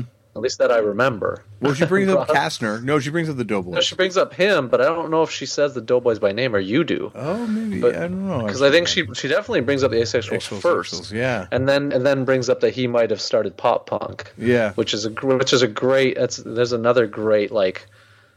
And also, I can't wait, and hopefully one day you will interview him, and it will be great. I would love to interview Kastner. Yeah. But yeah, just any of that sort of stuff. She brings up the point sticks, like a lot of CanCon, weirdly enough, and I think it's that border thing, right? Like what was on the radio there for her must have been insane. Like that she was hip to all that stuff. It was kind of, I guess it's the same with Nico Case when Nico was on. Yeah, totally. You know, she was going through the list of bands that she was like super inspired by, and it was like, oh yeah, a lot of Canadian stuff. But once again, it's being from that same area. Agreed. And maybe that's why I like it so much, because I feel like there's a weird kinship. Yeah. There's a lot of like similarity of people like our age that I think we experience a lot of similar media or similar groups that, like, if you're interested in like whatever alternative music, however you want to say it. Anyway. I think, do you want to go to the next point, or should I go to the next one? I'm just looking over here. What to mention? If you have something going, I'm just reading through. I'm just looking at your points here. I think, like, and there's a lot of ridiculous lineups that get posted now on the internet and flyers and stuff like that. But Soundgarden, Melvins, and Husker Du is pretty fucking awesome. Yeah, I'm not as weirded out about the idea of that lineup, though. I think that makes sense. It makes sense, but it's just kind of crazy to think that that would have happened and would have been fine and normal. I think it would be more normal to see that. Well, of course, now given recent events, not the case. But let's just say if Soundgarden, Melvins, Husker Du in 2018 makes perfect sense. Actually, weirdly enough, and I'm surprised that never happened in 16 or 17 or whatever. But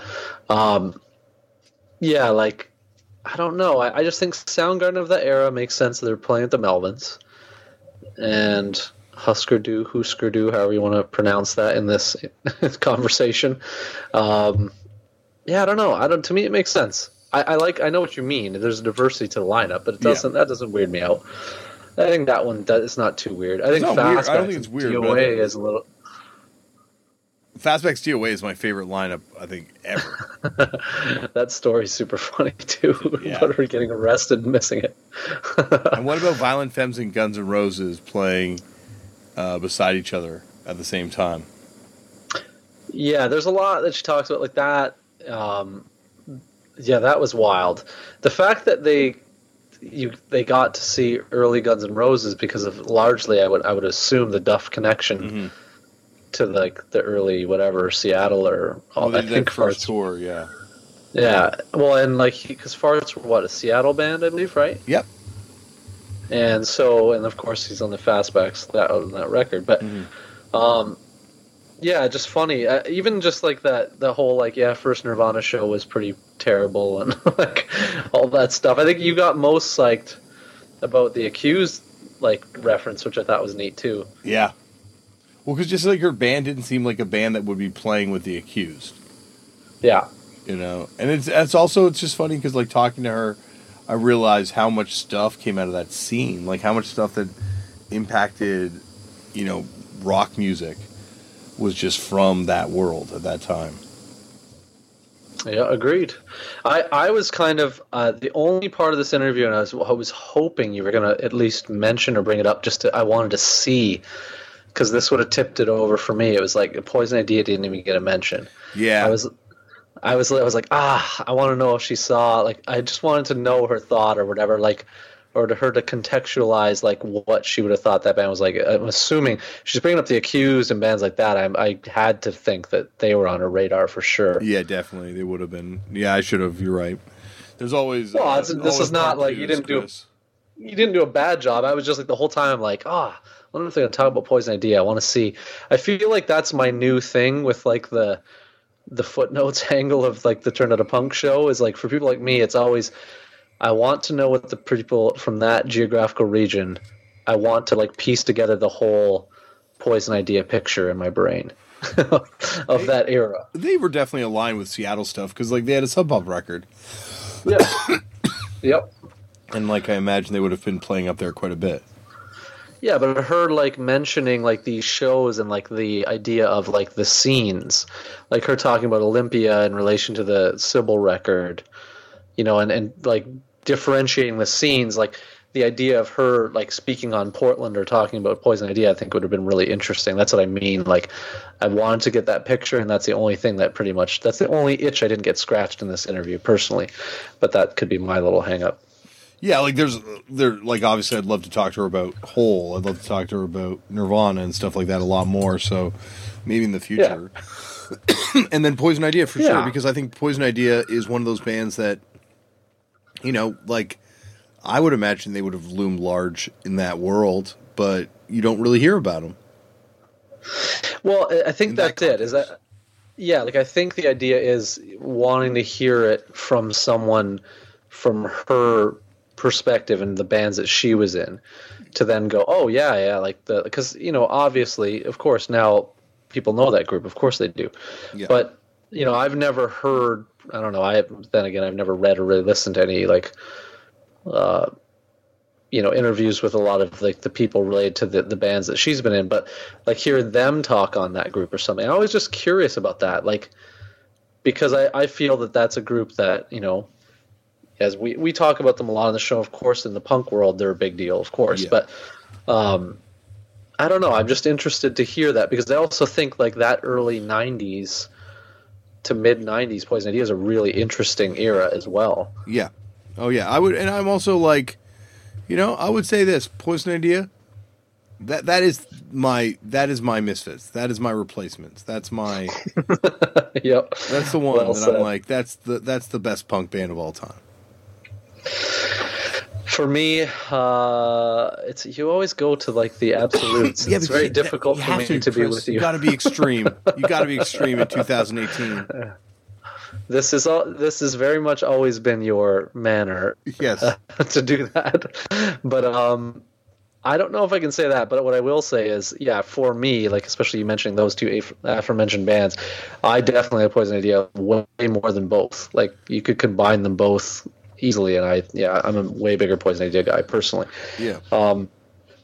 But yeah, I just think that there's not a lot of documentation on that kind of stuff that's easily accessible. Yeah. And so to hear people from that era of that age group speak on it, that's what I kind of want to hear about. And like more specifically how like they interacted with the world that they're from.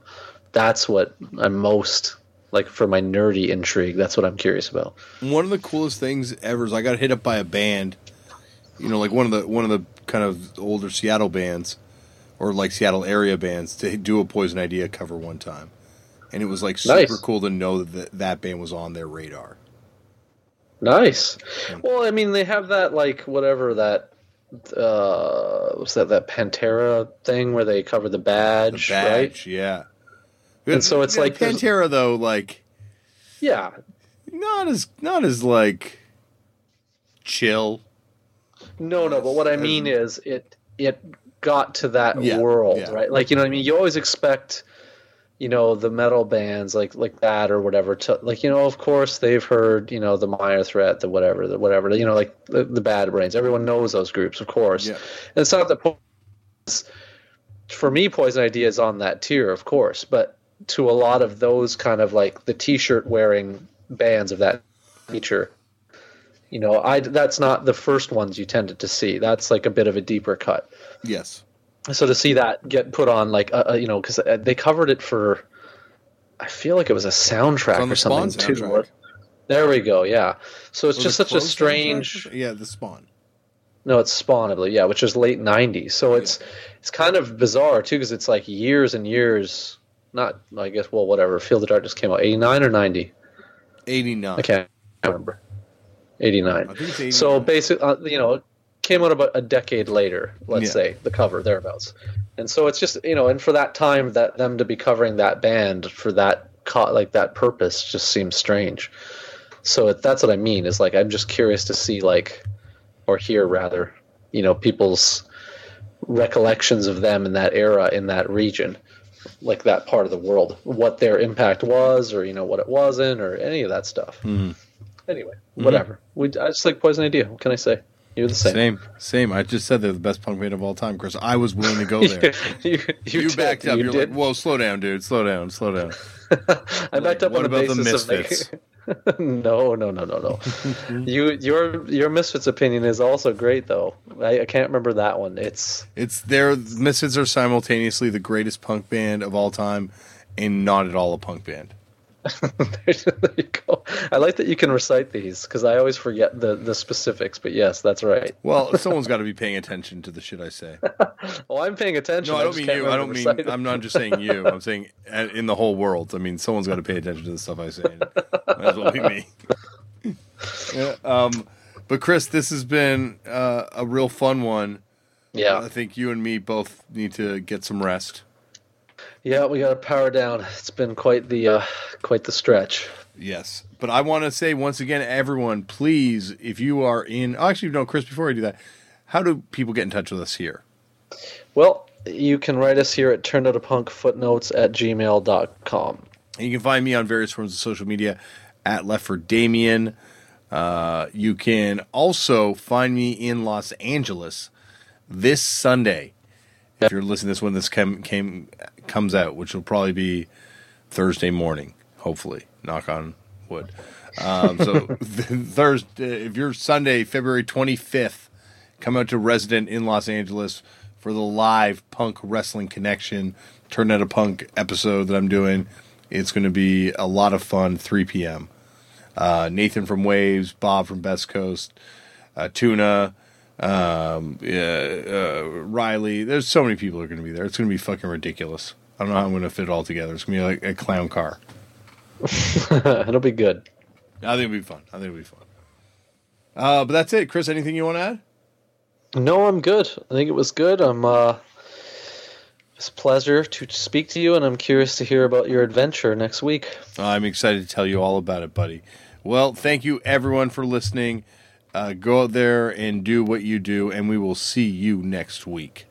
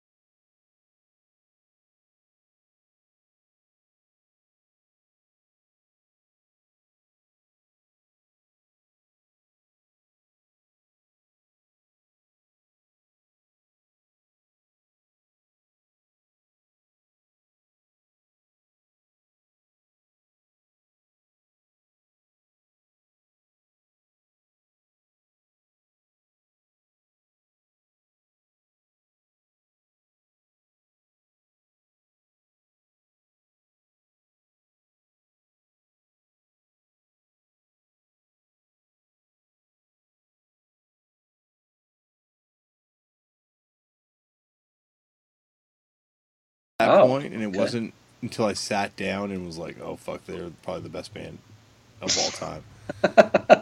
Yeah, I'm trying to think of some other ones that I was just like.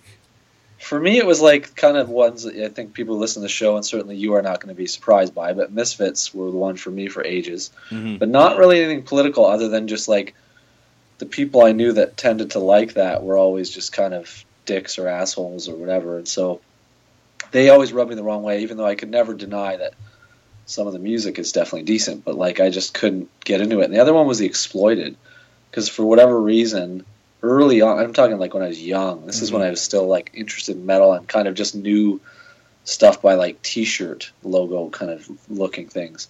I didn't know their music really, and there was like kind of local, not quite what he's discussing, like the white power thing or whatever, but there was definitely like, you know, kind of sketchy young skinhead types that were like weird, that always repped that kind of stuff. So my association with that group like early on was not good. And then it took me some time to like kind of like break that whatever association in my head and then actually kind of, you know, give those records a chance, of which of course they're great. But yeah, those were the two that jumped out at me. I just thought it was a funny thing of like kind of bands being ruined for you and then you realizing like, well, hold on, wait, maybe I'm not, you know, whatever you want to say. It's even weirder when you kind of like, you know, get through it and realize like even as you're older, like, oh no, they kind of were, the band was a little dodgy. Like, you know, like listen to Jello talk about the Exploited. Yeah, of course. I still think that one's a difficult one because I see what he's saying. I still think it's a little unfair to completely call them, you know, something that I feel I don't know if I agree entirely with his accusations, what I'm trying to say. But I do, yeah, I get what you mean there, like what you were discussing in the first two we brought up. Yeah. But yeah, it's funny how, especially in your formative years, that can be like a big thing. And for me, like, again, another example probably was, and I don't obviously feel this way because I really like the early records, but Dayglow was one for me that I couldn't get around for a minute because of the association in the era of like, you know, like sort of the prominent propaganda era is what I would say. You know, that the kind of stuff that they were like provoking was really not, you know, I was really not down with. And now, of course, I see it in a different light. Although I'm not a big fan of the era of that group, to be fair. Yeah, it's so hard to get behind any lyrics from that band at any era. That's like, true. Like, that is true. Yeah. You know, it's not like I'm going back to the first album and being like, no, they've got some good points on some of these things. There's some really sketchy ass songs in that first LP.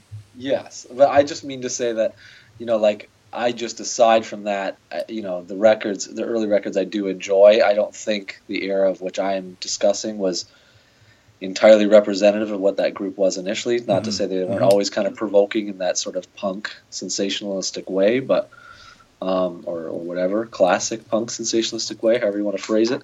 I would say Forgotten Rebels too, if we're talking like that style of band, and I'm like bands with eras that you know, and then like bands with lyrics that obviously now I understand, you know, doesn't take away the fact that they're super offensive, and I can see why people will not be able to get past that.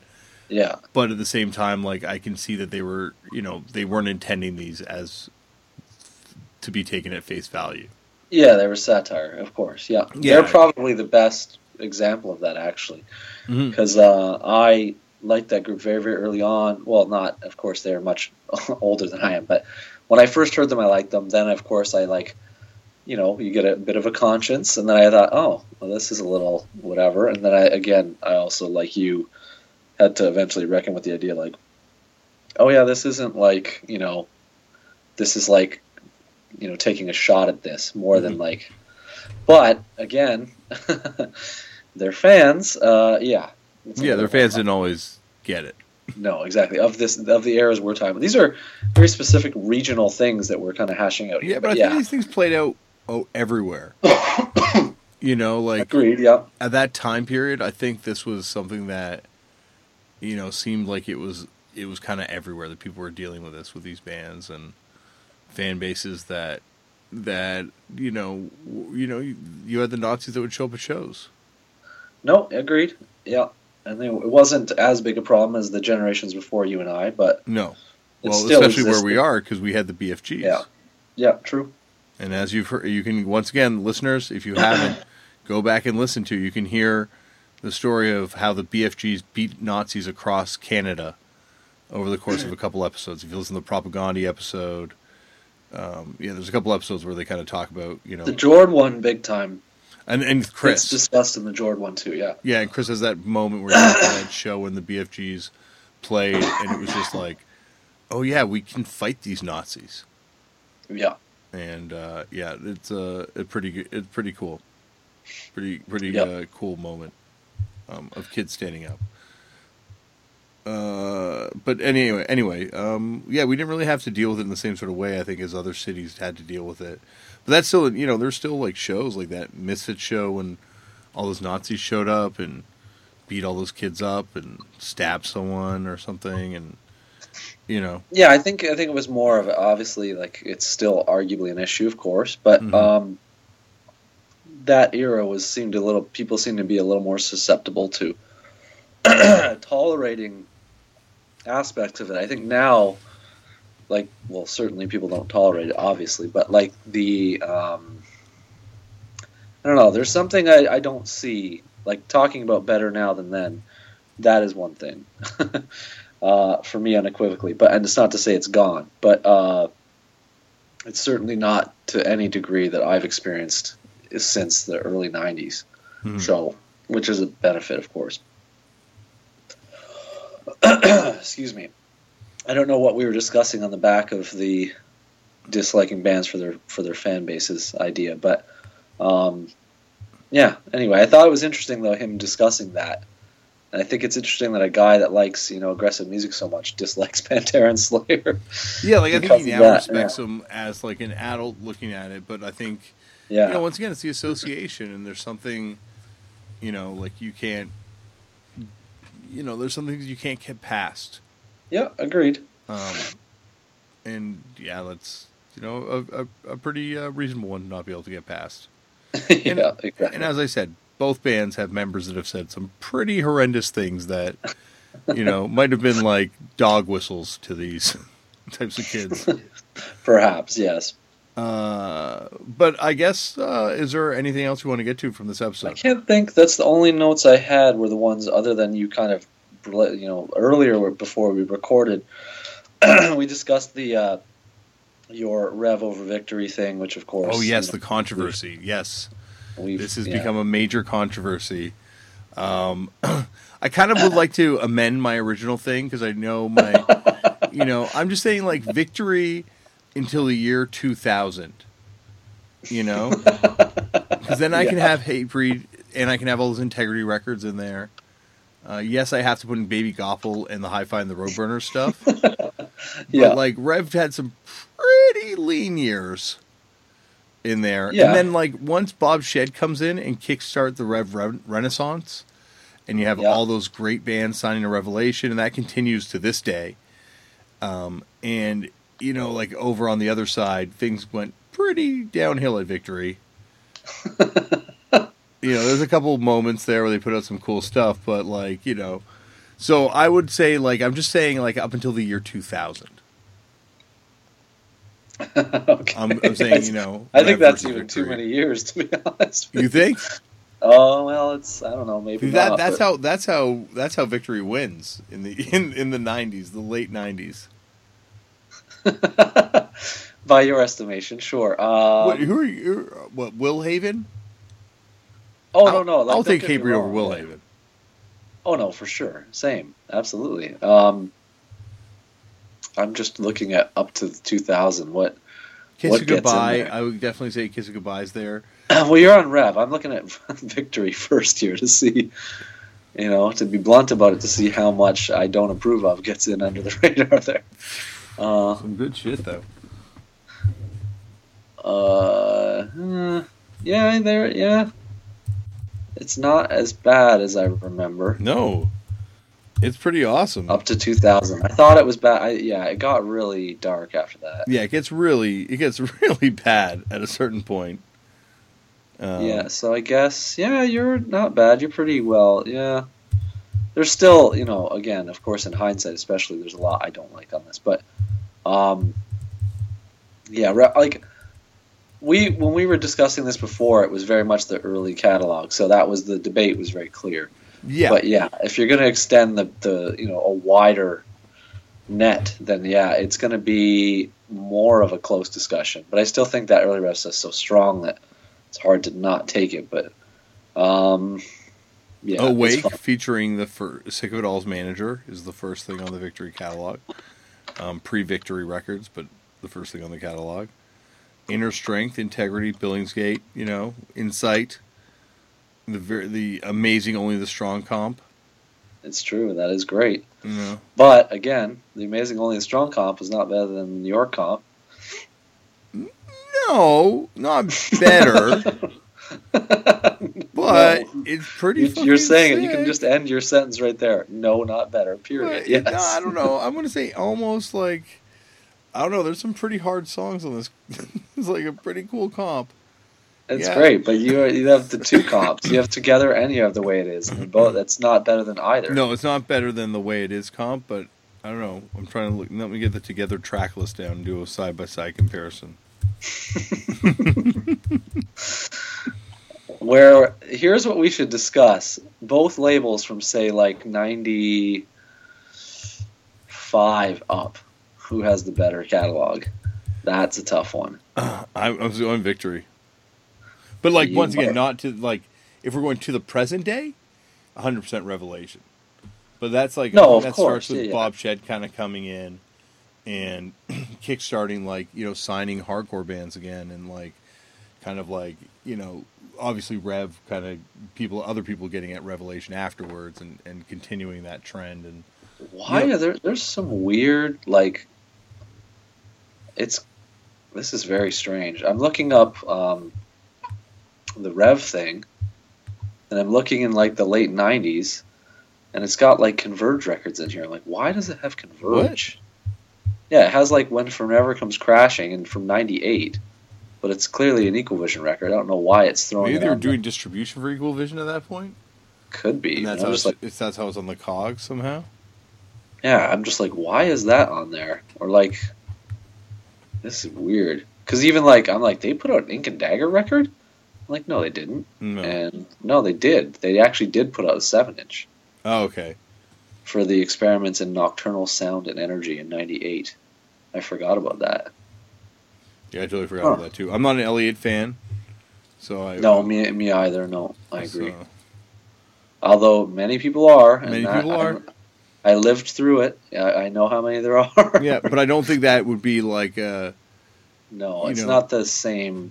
Yeah, and I think like the fact that we have Satisfaction is the Death of Desire, which we've already established is probably the most influential like moment changing. Even people that hated that record reacted to it in a way, agreed. So it's the fact that they have that record, I don't think there's anything on Rev that came out during that period that had that kind of impact on worlds of punk and hardcore.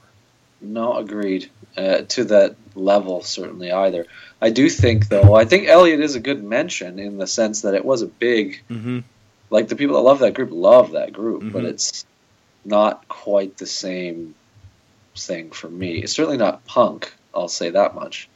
Yeah, like, and also, like, let's be, are you including the year 1995 for Victory? Well, I'm just thinking 95-4. What's 95 though? Because 95, you've got the what the fuck is this? Anyway, you've got the One Life Crew record, right? Lyrics terrible, but music. You've got All Out War. You've got the Destroy the Machines. Came out. You have Integrity Systems Overload. You have Snapcase Steps. Once again, I'm not the biggest Snapcase fan in the world, but like, pretty important record. I'm not. That one doesn't get included for me. All due respect. Well, but I still think you can definitely see that record had an impact. No, yeah. Everyone I talk to is into that record that likes that band. I've never been a fan of that record, but yeah. And then you have Bloodlet, Dead Guy, Fixation on the Coworker. Yeah, that's and a big the Integrity 10-inch. Yeah. All in 1995. No, I think I might be on board with the 95 up argument. Well, not to present, but 95 to like 2000. Yeah, 2000. That's when you could even cut it off beforehand, but I just picked 2000 as a round number. Because then, Chris, like 96, you've got, and I know for you this is a big one, Path of Resistance. You've got. Yeah, I love it. But for you, you're the one who's for both of us. You're Well, now that I've sold out, it can't have as much. Yes, but what I mean to say is, like if it was a Path of Resistance record, but it was about all the friends getting together about smoking cannabis. Now I would be really into it. And like on the back cover, it's just like a bunch of people, like with balaclavas on and like bandanas, but with like bongs. AKA, yeah. What I was going to say is, for the listener, why I say what I say, which is a funny little friendship anecdote here, is that I scored an original copy of this record off of a bandmate of Damian's, and he aggressively, pretty much from me scoring it the second I scored it, aggressively traded for me to get it immediately. That's why it was like you saying, I love it. You actually basically pried it out of my hands at one time. Yeah, I was definitely, when I wanted a record, there was a certain relentlessness to me. Yeah, but yeah, no, it's definitely one of the best records of all time, but I cannot enjoy it in the same way. I should probably, trade it back to you now, because either way, you will enjoy it now on a level that I can't understand it. I have it. I ended up getting another original copy of it. Yeah. I'm good. Okay. Well then, there you go. Warzone. Another one we're forgetting. This is a big one for me because this record is amazing. In Cold Blood, Hell on Earth from '98. Yeah, I know. I'm saying that's a killer record too. Yeah. There's also the Refused record. The one before. Yeah, agreed. Yeah.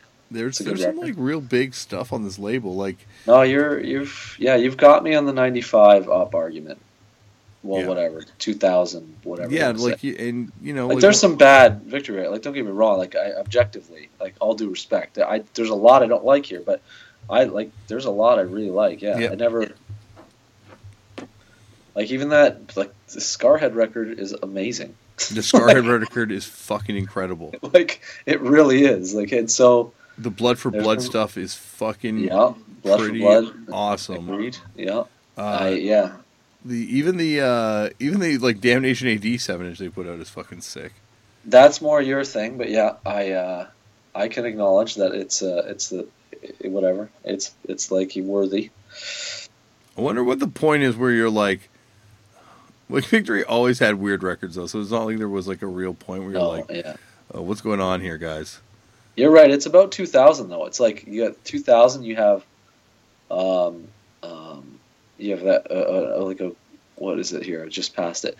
That bizarre like Shelter like kind of reunion record. Yeah. And then you have like that crazy Earth Crisis like Going For It record, but it's I think that was after the major label one. Yeah, they did, and this one is far worse than the major label one. You have a Judd 7-inch in 1998. Yeah, which I also didn't realize Victory put out. But then see, like 2000, like they did like Cockney Rejects. Oh, like a reissue of the like Cockney Rejects, like what? Like holy bizarre, like truly bizarre label. Like, yeah, you got the Buried Alive though. Like up until that point, you got like up until that point is still like. Still pretty good, and then something happens. Yeah, it's a wow. Is the Shelter Boy Says Fire Split on the label? Oh, it's a promo tape. Apparently, but yeah, your 95 to 2000 argument is very strong, and I'm going to side with you on the Victory side on that one. Yeah, like I wonder where it is that you could say that Rev overtakes Victory. I mean, Victory overtakes Rev, I should say.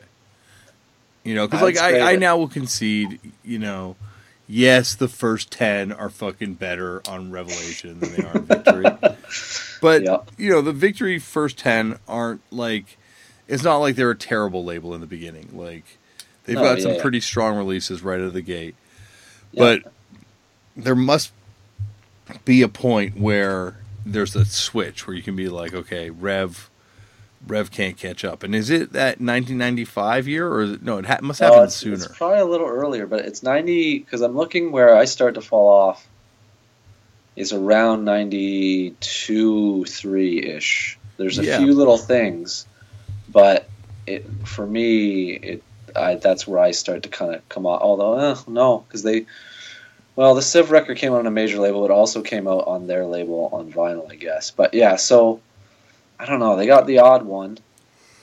Yeah, it's not like a terrible label. Like they had Kiss It No. Goodbye, like it was never like a terrible label. But like agreed, yeah. they did have like the period where they weren't signing, the amazing bands they were signing early on, and the bands they've been signing in the last sort of decade plus 2 decades. Yeah.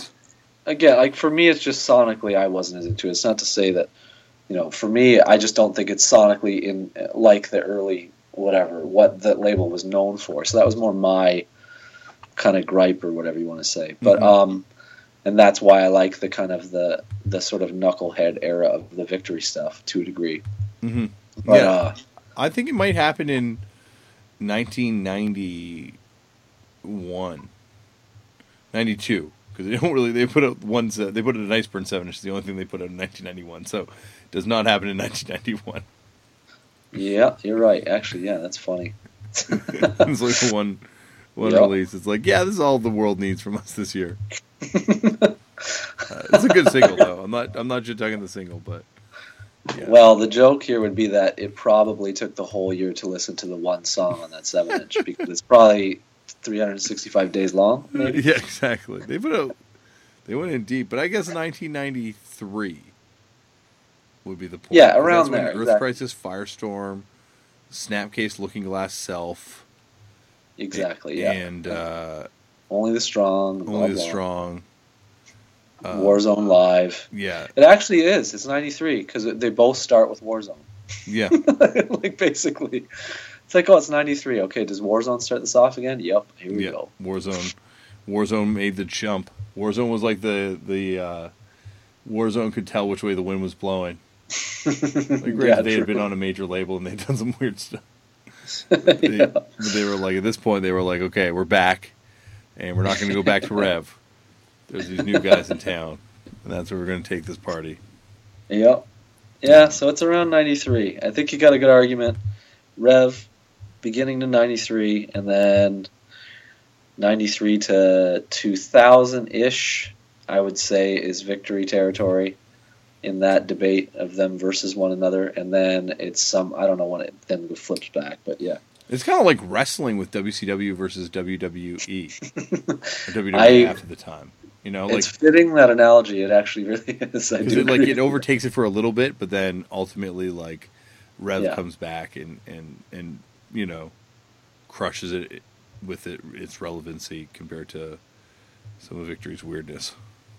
Well, yeah, and I think it just they became very, very different things ultimately. Like, they were just signing, they're signing different kind of bands, but they were also signing bands like of the era. One of them was really kind of seemingly going for like a really, really big commercial, whatever you want to say, like trying to reach that commercial thing. I don't know if I'm sure every record label tries to a degree, but like, there's nothing. I don't know. Like, I just remember again back to touring in the early 2000s, adjacent to some of these the records, like the bands that Victory were putting out. It was like insane. Some of the groups I was like seeing them put out that would explode, and it was just stuff that was just nothing like the era we're discussing here. Yeah, like of course, even era, with the era. Yeah, sorry. No, I was just going to say the era that we're saying they become irrelevant is when they become massively successful. Exactly. Yeah. And that's the irony. To people like you and I, that's the case. Mm-hmm. But it's, and it's, I don't know, commercially or whatever, who's to say who's wrong here, but I didn't vibe with any of that stuff personally. But, and they always did take shots on stuff, and they always had, like, weird releases, but, I don't know, it got very weird. Probably about, like, 2000 up. Like, it just started getting crazy. Yeah. Like, there's this, like, new label they have, I guess, and it's like a pop punk label. It's called Mutant League. Oh, I don't even know. Okay. And there's, like, I don't know, it's really weird. There's, like it's just, like, homegrowns on it. I wonder if it's the same homegrown, like the California pop punk band. I don't know, maybe. And a band called Crywank. Okay. And Movie Life is on there too. Oh, And it's like they've got all these sub-labels. Huh. Another Victory Inc. They put it a day to remember. Yeah, I don't know. That's their publishing arm. Sorry. I think we're winding down on this topic now. I think we've... Yeah, I think we are. I think you can hear the air leaving the balloon right now. Yeah. With this one. But that was a hot topic for a while. Yep. Pun intended. All right. Totally intended when you talk about Victory. I guess that's it. Should you want to get to any Kevin Drew stuff, or? I don't know. I think we should wrap because I think we mined that enough. But if you want it, I don't know. If you want to talk about something, sure. No, we'll see. You can save it for another day because I feel he didn't really get a footnotes. No, I mean, we can certainly... Yeah. And actually, nor did Freddie Alva, too, for that matter. But we kind of talked about that a little bit. Like, there was some, I'm sure, other stuff we could get to for both those episodes. But, Chris, this is a long one. Yeah. So we should probably let people move on with their lives and stop worrying about Victory versus Revelation. Yes. Totally. Well, everyone, thank you for joining us in the protective bubble where things like Victory or Rev becomes important, that we like to call Turn It a Punk footnotes. We just figured it out, though. Was that? We did figure it out. We did. Figure it out, yeah. Yeah, we did. I think that's the thing, is like we've now finally...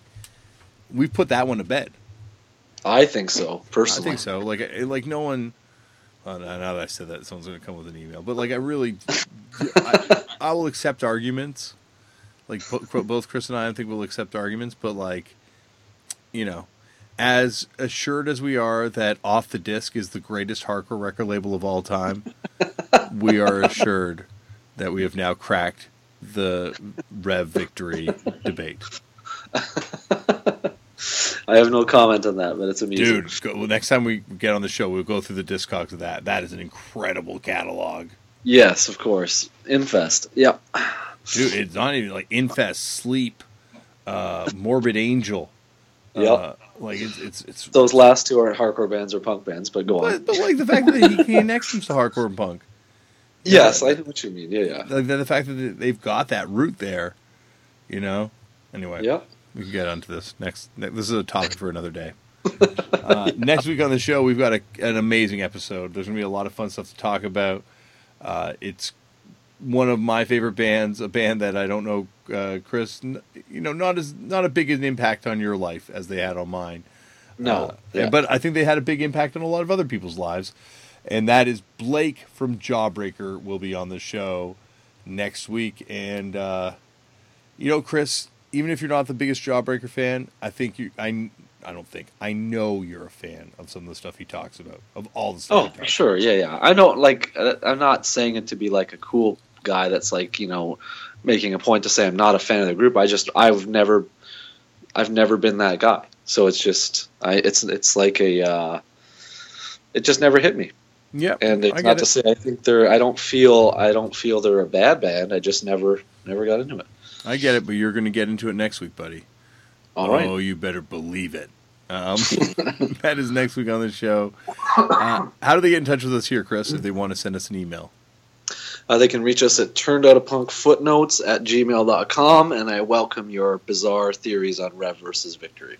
And you can find me on various forms of social media at Left for Damian. I, too, welcome your bizarre theories about Rev versus Victory and any other things you want to talk about of that nature. I've had a pretty active timeline the last couple of days. Thanks to this Brody King episode. I'm going to say this is the most controversial episode we've ever had. You think? I don't think so. Well, just because of this thing. Oh yeah, okay. Well, this is the hot debate this week on my timeline. Okay, gotcha. Yeah. So, and I think that's it. And if you want to follow Chris on social media, you can follow him at Mind Your Own Damn Business. Exactly. And if you would like to send us a message at Facebook, my brother Tristan Abraham, show producer, runs a Facebook page. Send him messages. He's been killing it with guest booking lately. Yes. You can imagine that Brody King was one of my bookings, but he's got a lot of people, and more keep coming. And it's gonna. Chris knows what's coming up.